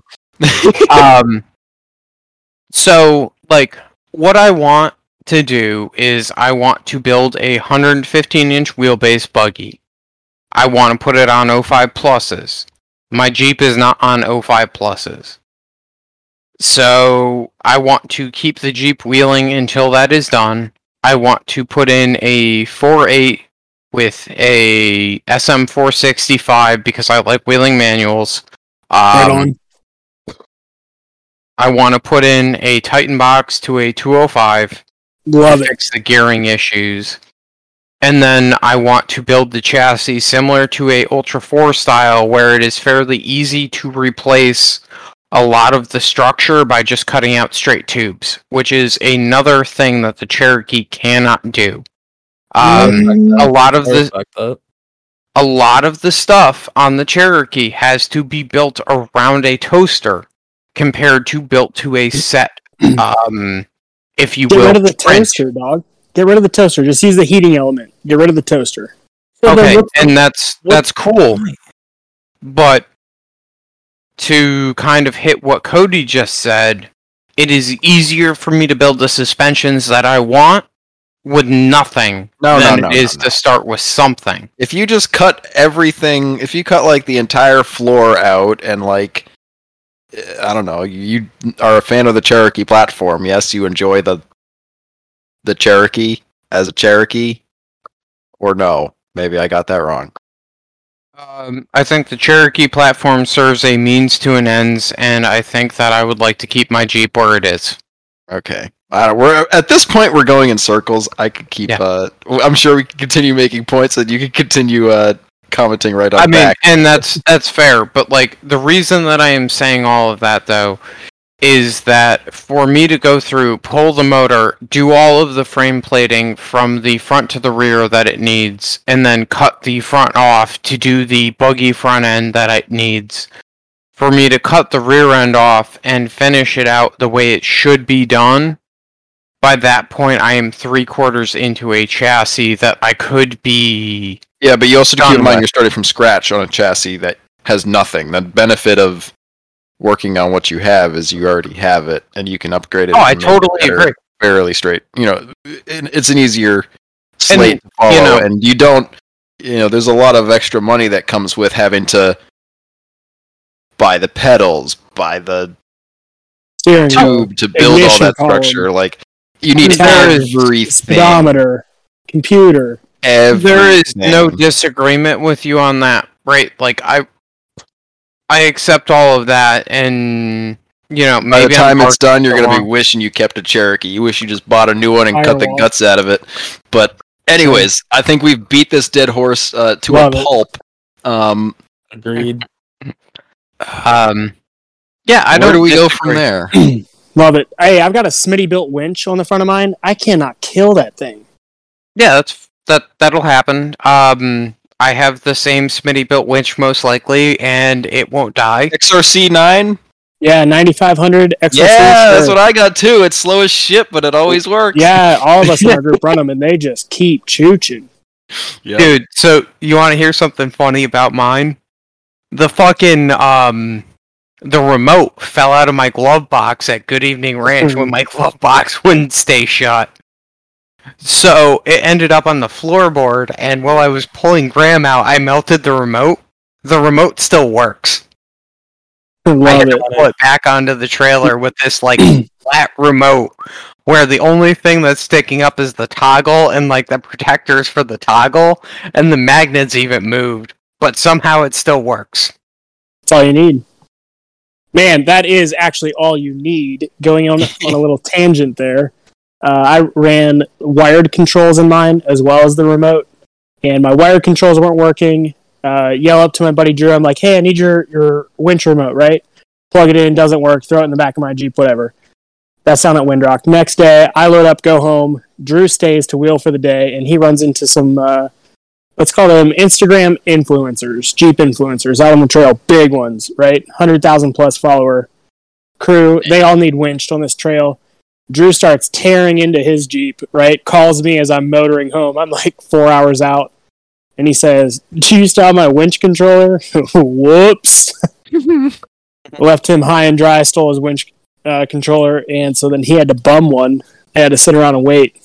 Find one in the middle of the woods. Tough. Lesson learned, keep the winch controller close. Yeah. I'm a fan of the really chintzy Amazon wireless ones. I have to replace it about once every 6 months, but it's fine because they're $20. And Sure. they work, right? Then you don't have to worry about, like, I think it gives you 2 little remotes too, and I've got so many of them at this point that there's always one in the glove box that'll work. And it just, I don't have to worry about losing one because there's always another one, and then you don't have to worry about plugging shit in, just right there. Well, you hit winch in and half of the group's winches start reeling in. No, usually it just fucks with the radio, or if people use those Baofangs, if I use it, it'll make my radio freak out. It's some really chintzy, radio wave that they use, but it does the job.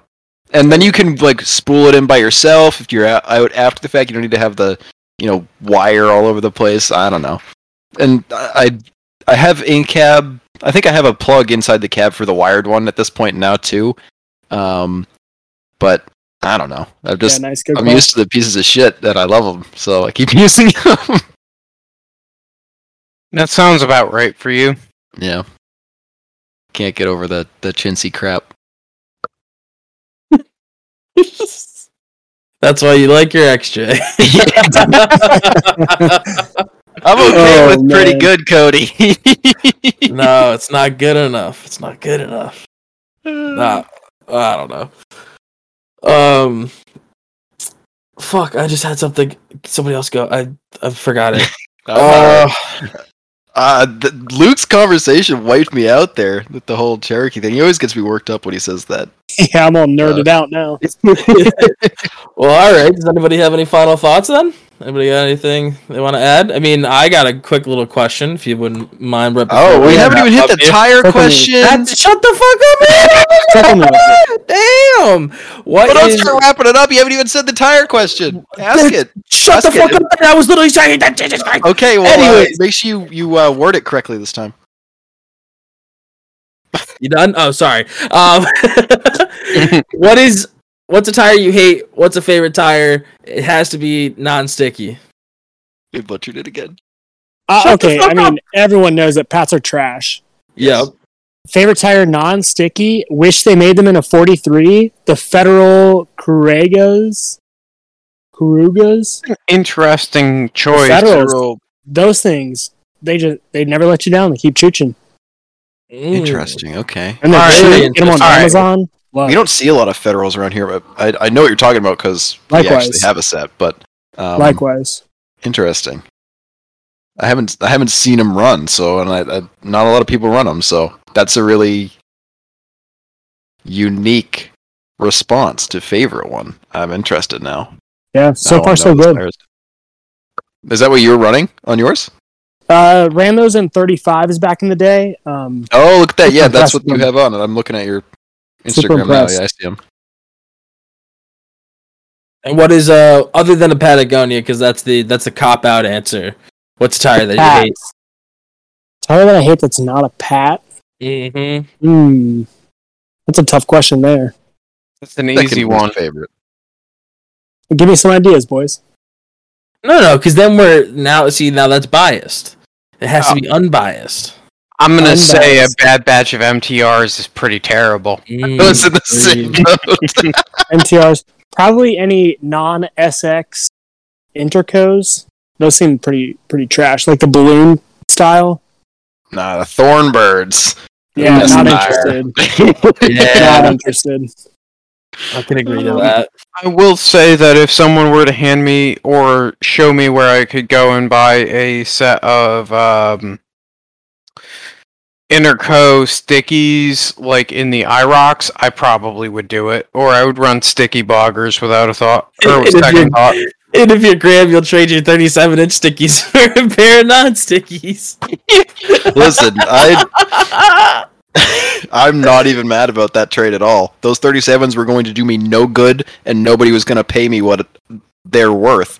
And Miguel had those IROX. We were joking around about snow tires. He had already been interested in buying the 37s previously.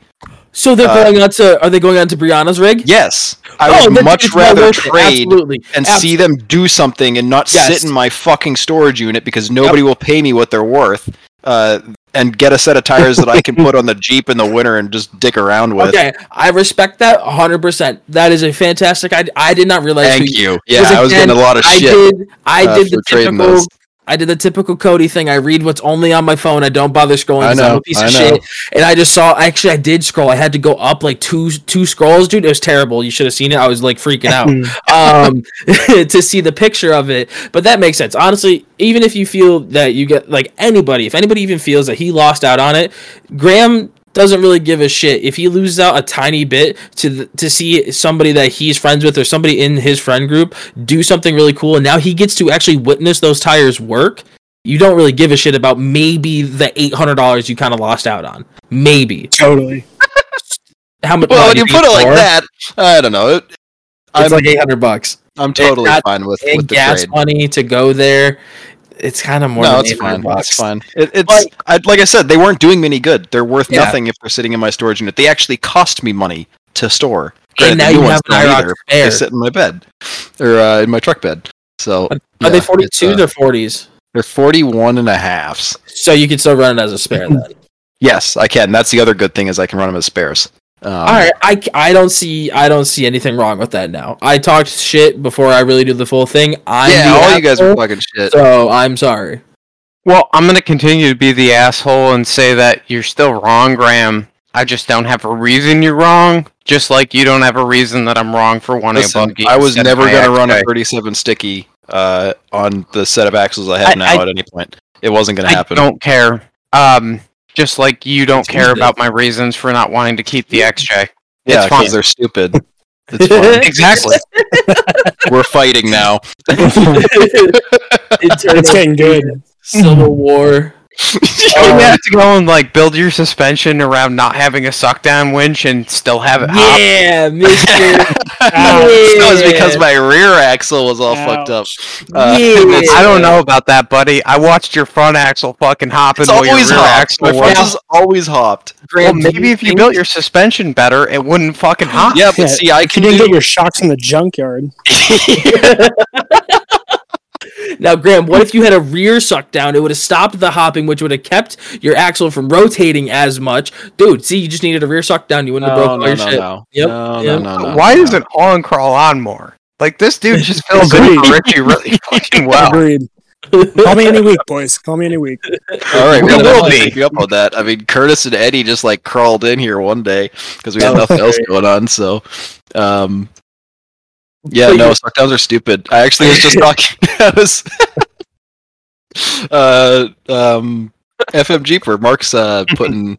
Well, that's because Mark's on his, and I was giving him. I was busted his balls in the comments section.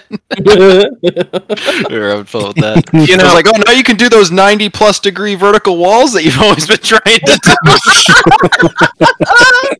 do. You know something, Graham? You make me want to put hydro on my XJ just so I can run a suckdown winch to piss you off.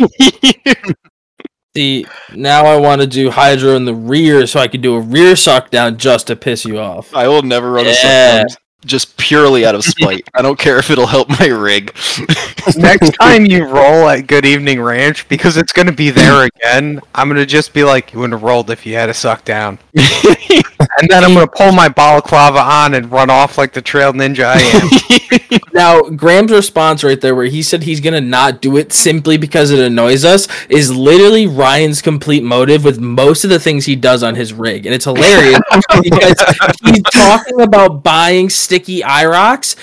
One, because they're like, I think they're ridiculously cheaper compared to most others. A few of the people that he knows that have them, they work perfect for them. But also because he knows I don't like IROCs, is literally one of the standpoints that he put into it. He goes, it's going to continuously annoy you that it goes onto a vertical wall and stalls out, but I have sticky IROCs. And I was like, I can't fault you on that at all. And either way, though, I think stickies on his rig would be fantastic. I know we're talking about somebody who's not on the episode, is unrelated, but still, I do think that. Well, it's IROCs, right? We're kind of talking about shit that annoys other people and IROCs and IROCs are there, yeah, for sure.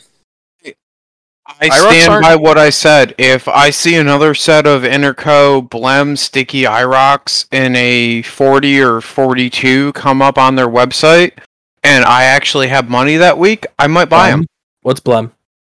They sell blemish tires where like the lettering's fucked up, or like is it the letter balance? Sidewalls torn. Oh yeah. It's not even like the sidewalls torn. When they sell their new factory blems, it's like stapled it back together. They won't balance, or the lettering and shit. IROC's balance? Supposedly. According to Interco, yes. I'm not saying anything besides that. Actually, my 36s actually went down the road fantastic, though, might I add. They did great. Oh, sure. Mine did too. Even when it was mismatched with the other ones, it did great.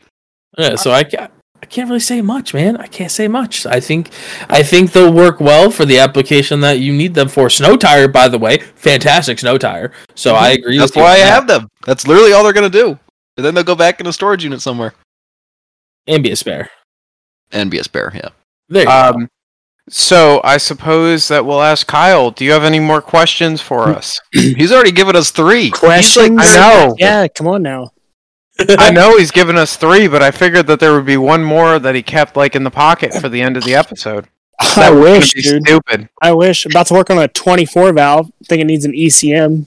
That's about it. That's always all right. That's actually a really cool segue. Love it. That's a ton of fun. I love the whole 24 part valves. Yeah. I don't, dude. Oh my gosh, I'm a 12 valve guy.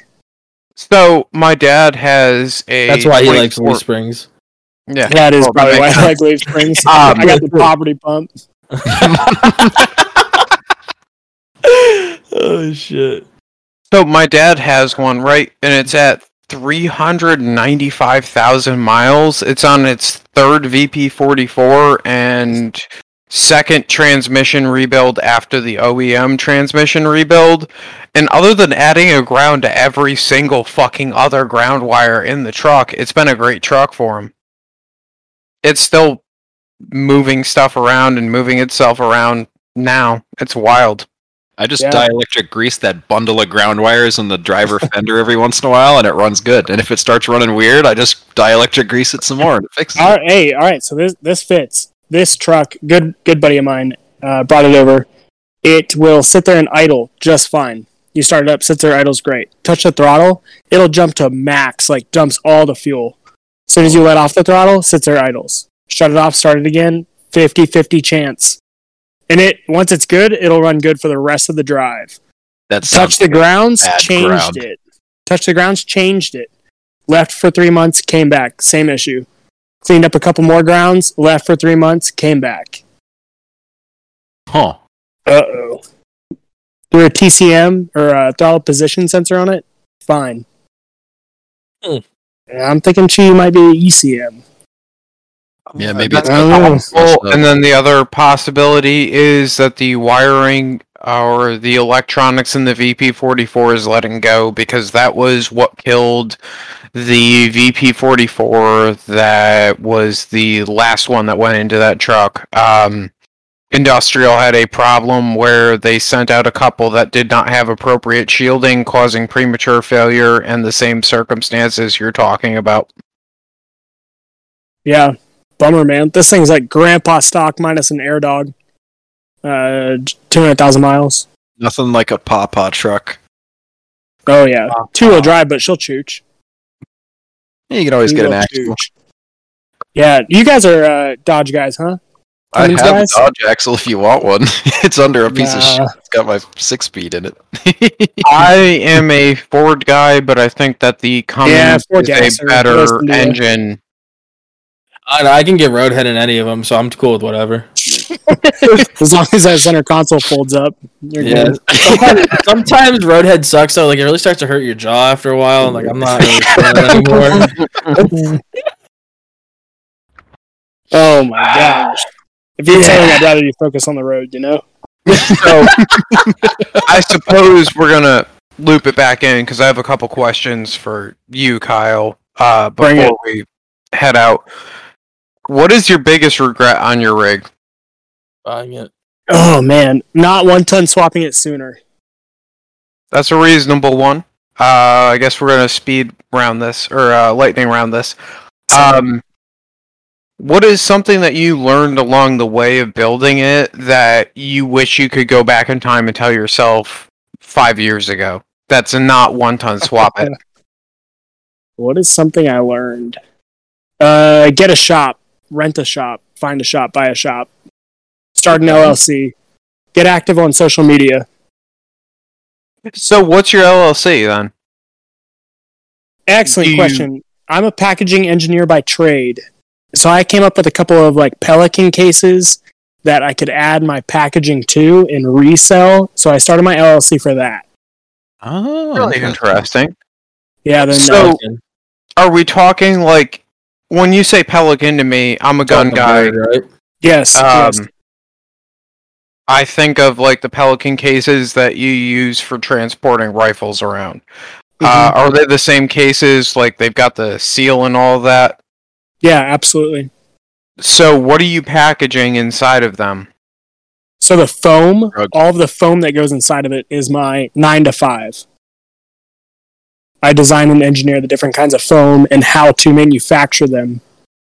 That's interesting. That's fucking cool. Yeah, that's super rad, man. Super rad. So I get with a lot of different suspension companies. They like that kind of stuff. A couple different gun manufacturers. And then I had our local zoo call me a couple months ago, and they said, hey, we want to talk to you about a shipping project. I was like, cool. I get paid on commission. I'll listen to whatever you want to say.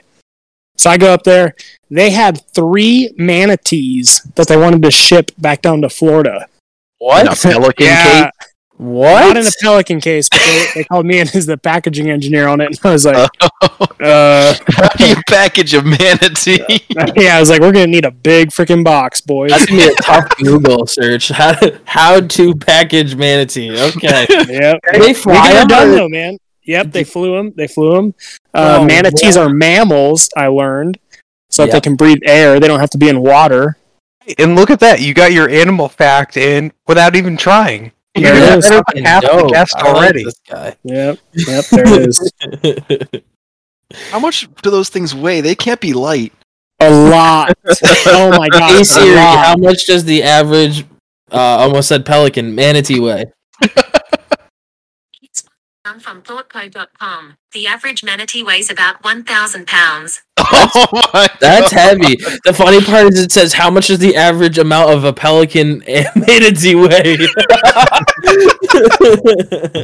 you guys know what's that big other bird that's in the ocean? And you can like if you get 2 under par in golf, an albatross. You know that motherfuckers are huge. Albatrosses are like yeah, they are 8-foot wingspan. I think I read about those in 5th grade.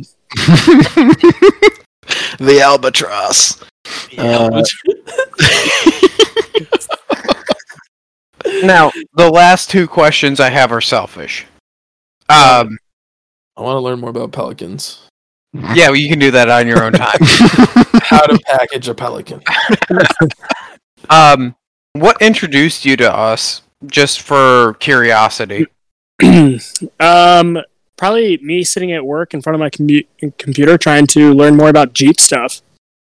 I think that's how I found you guys. I knew through, back in the day anyways, it's changed since then, but Instagram's algorithm, like the more people that you would tag with your size following or greater, slightly greater, like more engagement you would get. So that really came about. Then I just liked your content. Like it was on par with us, so we rolled with it. Yeah, I'm definitely feeling like your crew and our guys both in. Yeah, we would break a lot of shit. Oh yeah, it'd be a good time. Need a lot of trailer space. I'll bring like 6 drive shafts. That might be okay for a few days. You know, I laugh about that, but I'm like looking at the crusty as fuck at this point 2-year-old or 3-year-old fucking multiple hacked together drive shafts I have for spares. Like, fuck. They'll run. Yeah, they'll run. And so, like, I guess this is weird because we've talked multiple times off air and on air, or not on air, I guess, but off air. What's your thoughts about actually doing the podcast because of how long we've had communications going on beforehand? Say it different. Yeah, I was thinking the same thing. Yeah. Say it different. I'm trying to come up with a way to say it different. What's your thoughts on doing the podcast? Like, I love it. Yeah, that's awesome. I think it's a great idea. Honestly, I call my friends, like, we call each other every day on our way to work or home from work and talk about the exact same thing. Like, the conversation sounds the same as this. Awesome. So now, you could definitely make your own podcast and consider that the hauling portion, and it's just like the morning haul or something. Dude, that's a good idea. And you could use Discord the same as a phone call, so you could do something similar. All the boys hop in, and you just shoot the shit, hour or so episode or 30-minute episode. Just throw it in, people listen to it, call it good. Totally. Sounds similar to your group too, where like no one else knows how to edit or do anything. Yeah, not really. Maybe. That was a thunder a little bit. Like some of us do something. Maybe the end on this one might get fucked up after that one. You know what I'm saying? Like a little corrupted. No, I'm going to be doing the editing on this one because it's coming out tomorrow and I don't have to work. So. Oh, you lucky bitch! Thank you. Yeah, right on, dude. But there's nothing to edit here. It's been all good. Oh, you gotta say something terrible. No, I'm kidding. Please don't. For the last question from me. What can we do better? Ooh, what can you guys do better? Yeah. Fire off the reels. Get the visual content rolling. Yeah, we suck at visual content. So does our group. Like, I'm literally the only one. Yeah, we don't have a champion of social media, unfortunately. Hi, right. I'm just bad at it. Yeah, you are bad at it. You try very hard, and I love it. But yeah, we don't have a. Actually, his IFAC conversation on front of the Jeep it got good engagement. Oh yeah, no, that was surprisingly that was really weird. Good. I mean, that's like people like that shit. So I'm going to continue to harp on that too, especially in the closing of this episode. But we'll get to that in a minute or two. You know, it's just weird for us because social media was never really the vibe. When this podcast got started, it was kind of something where Richie and myself had been talking about it, and we were in the middle of Cody's Jeep build, if I remember right, when it almost became officialized. And then I got back from Roush broken, and like we were just like, fuck it, we're gonna do it. Let's get Graham in on it too, because you know, it seems kind of weird to have Richie and Cody on their Dana 30s. No offense to them. And like, hey Graham, you want to hop in on it? And I don't know if you listened to the first episodes or not, but like, they're bad. They're bad. Off and on. We learned a lot doing it, right? Like, sure. I'm going to be honest, I don't think we really hit our stride until we'd done it for maybe 40 episodes. Sometimes and I wonder when the stride is and isn't. That's also just business. Yeah, personally, I think it's sort of like, I don't really think of it as, you know, something we do for any reason other than I like it because it's a sort of a documentation thing, right? Like, I think a couple of years from now, if I'm bored, maybe I'll listen to some of these and it's like, oh yeah, remember that stupid shit? Yeah. And we talk about the same shit every time almost. In some episodes it seems like... Oh yeah, Luke's going to be listening thinking, man, I should have just built the extra into a buggy. I know, yeah, well he'll listen to that in 4 years with his Tube Cube and... Yeah, Tube Cube. You know, and so like one of those moments that's really going to continue to stick with me is we wheeled with this dude, Jamie. And we talked about it multiple times, and, you know, I feel bad for beating the dude's name to death because he's never been on an episode. But I can't get him to come on an episode because he's tech illiterate and whatever. And, you know, it's not his fault, and it's not our fault. But there was something about wheeling with that guy and Graham Wheeler that fucking just, like, it changed a lot of shit. It was Jamie E. and Graham, and like from that day forward, wheeling has never been the same for me. And every time I listen to one of our old episodes and he gets brought back up, I still remember the fact that like there was muddy water coming in through the cuts in the fenders, and like I could hear my exhaust burbling up around through the fenders while I was feeding it third gear rev limiter, and the water was sloshing up over my hood, and like at one point ended up coming up and hitting the windshield. It was a bad time, but I'll never forget it. That was such a pivotal year for us as a group, I think. Overall, Yeah. I think all of us got way out of our initial comfort zones with a lot of stuff, and it put us on this horrible Weird rock crawler path. junkie trajectory that we're on. Yeah. Excuse me. And then on top of that, right, like, it's been really fun to bring Richie and Cody into the fold, right? I shit on Cody all the time for not actually wheeling enough, but I'm really hopeful for next year, right? Because if we can get everyone down to Good Evening Ranch, that is going to be such a awesome time, and I'm planning on using that as a point to launch a lot of our visual content moving forward. We did a really good job at Trail Trash Bash, or the Meet and Beat. Cody did a good job. Why would I do? Cody, like, you were like the picture god at Oh fuck AOP. yeah, dude! I love that shit. Like I've already been contemplating like actually grabbing like a full blown camera. The problem is like for getting a good quality camera, you have to make a decision of do you want pictures or do you want video. There's no real like or spend 10 grand. It's one of those kind of like super interesting things that I've been having to struggle with, but I appreciate the little appreciate that, Graham. But yeah, I want to try my best to do a little bit more of it. Now, granted, being the picture guy sucks because there's never any pictures of you, and like sometimes I do cool shit. Oh man, no, absolutely, absolutely. And the other thing that really sucks is I think we would be doing a lot better if we planned a spring event, right? Next year we're doing Good Evening Ranch. I've already called them, we've talked together and whatnot. But maybe 2025 is the year that we put together 2025? Or, sorry, 2024, my bad. It's the year that we actually go and put together a spring event and a winter or a fall event.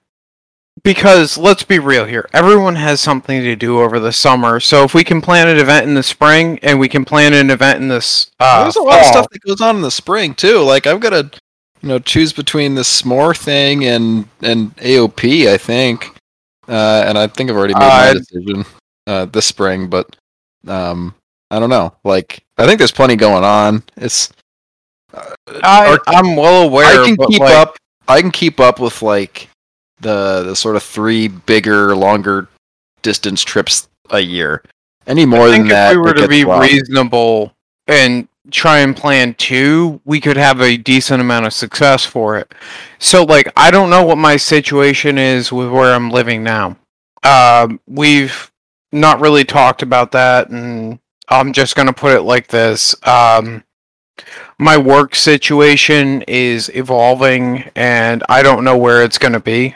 But if I'm still in Tennessee, then my plan is that I'm trying to make either Trail Trash or S'more, and it depends on what happens with Graham.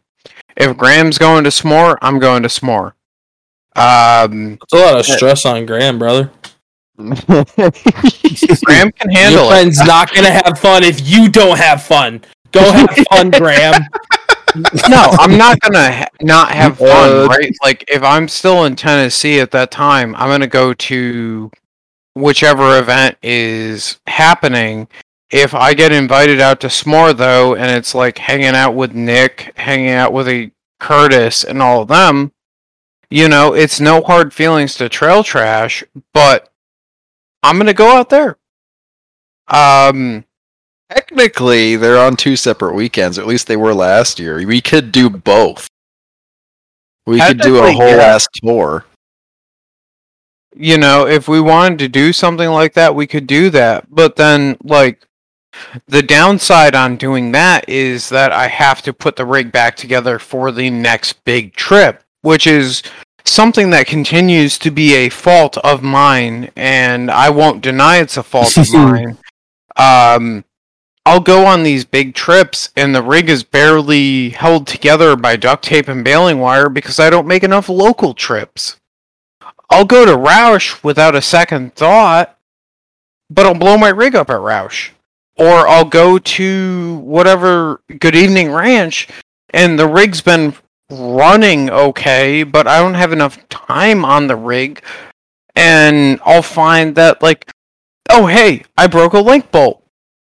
Well, I didn't know it was broken because I don't have enough fucking time on it, and on the road it drove fine. How am I supposed to differentiate that shit until it's actually a problem, right? You know, and I'm not saying that to look for sympathy, but the bolt didn't fall out. It was just bent to shit, and every time I would hit a different pedal, it would act up. And until it actually started clunking, I didn't know.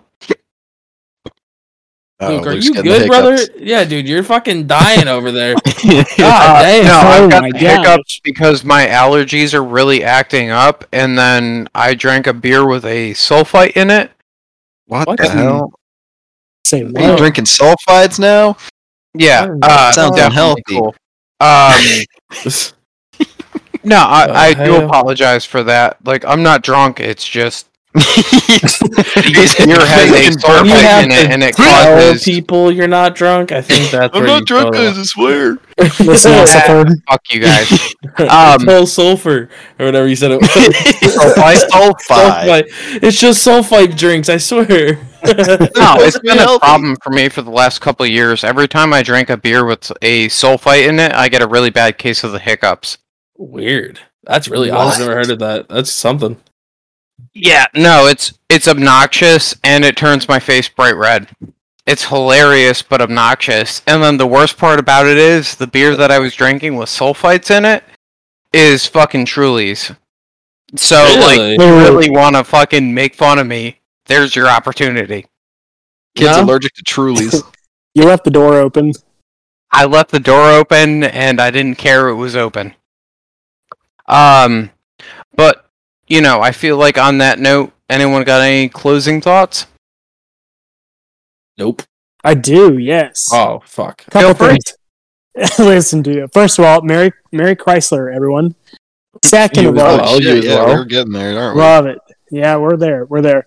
Second of all, God is good. You are loved. It is okay to not be okay. Reach out and talk to someone. Call a friend.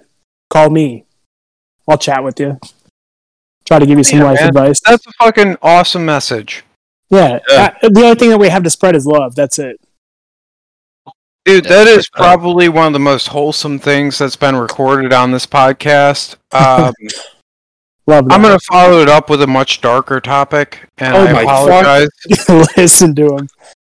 So, incoming guys, we do a fucking dangerous sport as a hobby. Like, seriously. You spend thousands of dollars on axles. You spend thousands of dollars on stupid shit. Be it light whips, be it fucking whatever the fuck you want to talk about for spending stupid money on. Go to North American Rescue. Spend the fucking $200 to buy the nice IFAC and throw it next to your fire extinguisher. I don't give a fuck about the fact that, you know, you're a big Instagram star or you're not a big Instagram star. That $200 IFAC can fucking save your goddamn life, especially with the shit we're doing. You're talking about sheet metal that gets cut with an angle grinder all the fucking time.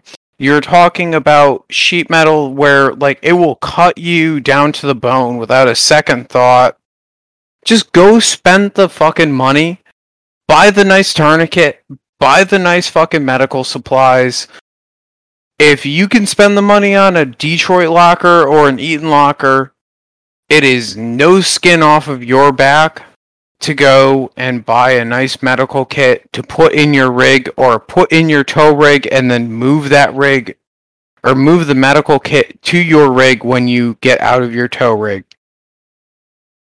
I made an Instagram post about it. You can check it out. It's a serious safety concern. And also, a little bit of self-love. spend some time, hit the gym. I don't mean that to sound like bad, but Luke, if you hit the gym more, you wouldn't need a 2-door XJ. Yeah, well, I'm a fat fuck, and I'm trying not to be a fat fuck. Gosh, that is a good point, though. That is a good point, though, Luke. Where we take these things, you're usually not close to easy medical access. No, and like, let's be real here. You know, I'm not trying to like shit on the culture, but you remember the video going viral of that dude detonating an M80 in his hand? Yeah. Oh yeah. That dude needed a fucking tourniquet. Real fucking bad, and it didn't seem like anyone was rushing to go and grab one. I hope he's okay. I hope that everything fucking turned out alright. His hand. He has like 1 or 2 fingers left. I've seen the videos of it. That was pretty gnarly. I'm sure you guys all saw this week too, the viral one of that Dooley Cummins losing the 2 buggies on the gooseneck. Yep. I saw that. Golly. Yeah. You know, and so like, absolutely. It's really important to go and first of all respect yourself and like care about yourself or have self-love, and then on top of that, it's really important that you make sure that you can protect yourself or protect the people that you care about in the event of something bad happening. It's not unforeseen that some dude slips and falls on a wet rock and catches a sheet metal fender in their bicep. Yeah. It's totally reasonable. So, you know, just plan for it. Be an adult. Don't die. Absolutely. And on that note, self-love, if you need something, call somebody. I'm sure anybody you know would happy to help. And keep a goddamn first aid kit with you. And if you're trying to package a manatee, we know a guy.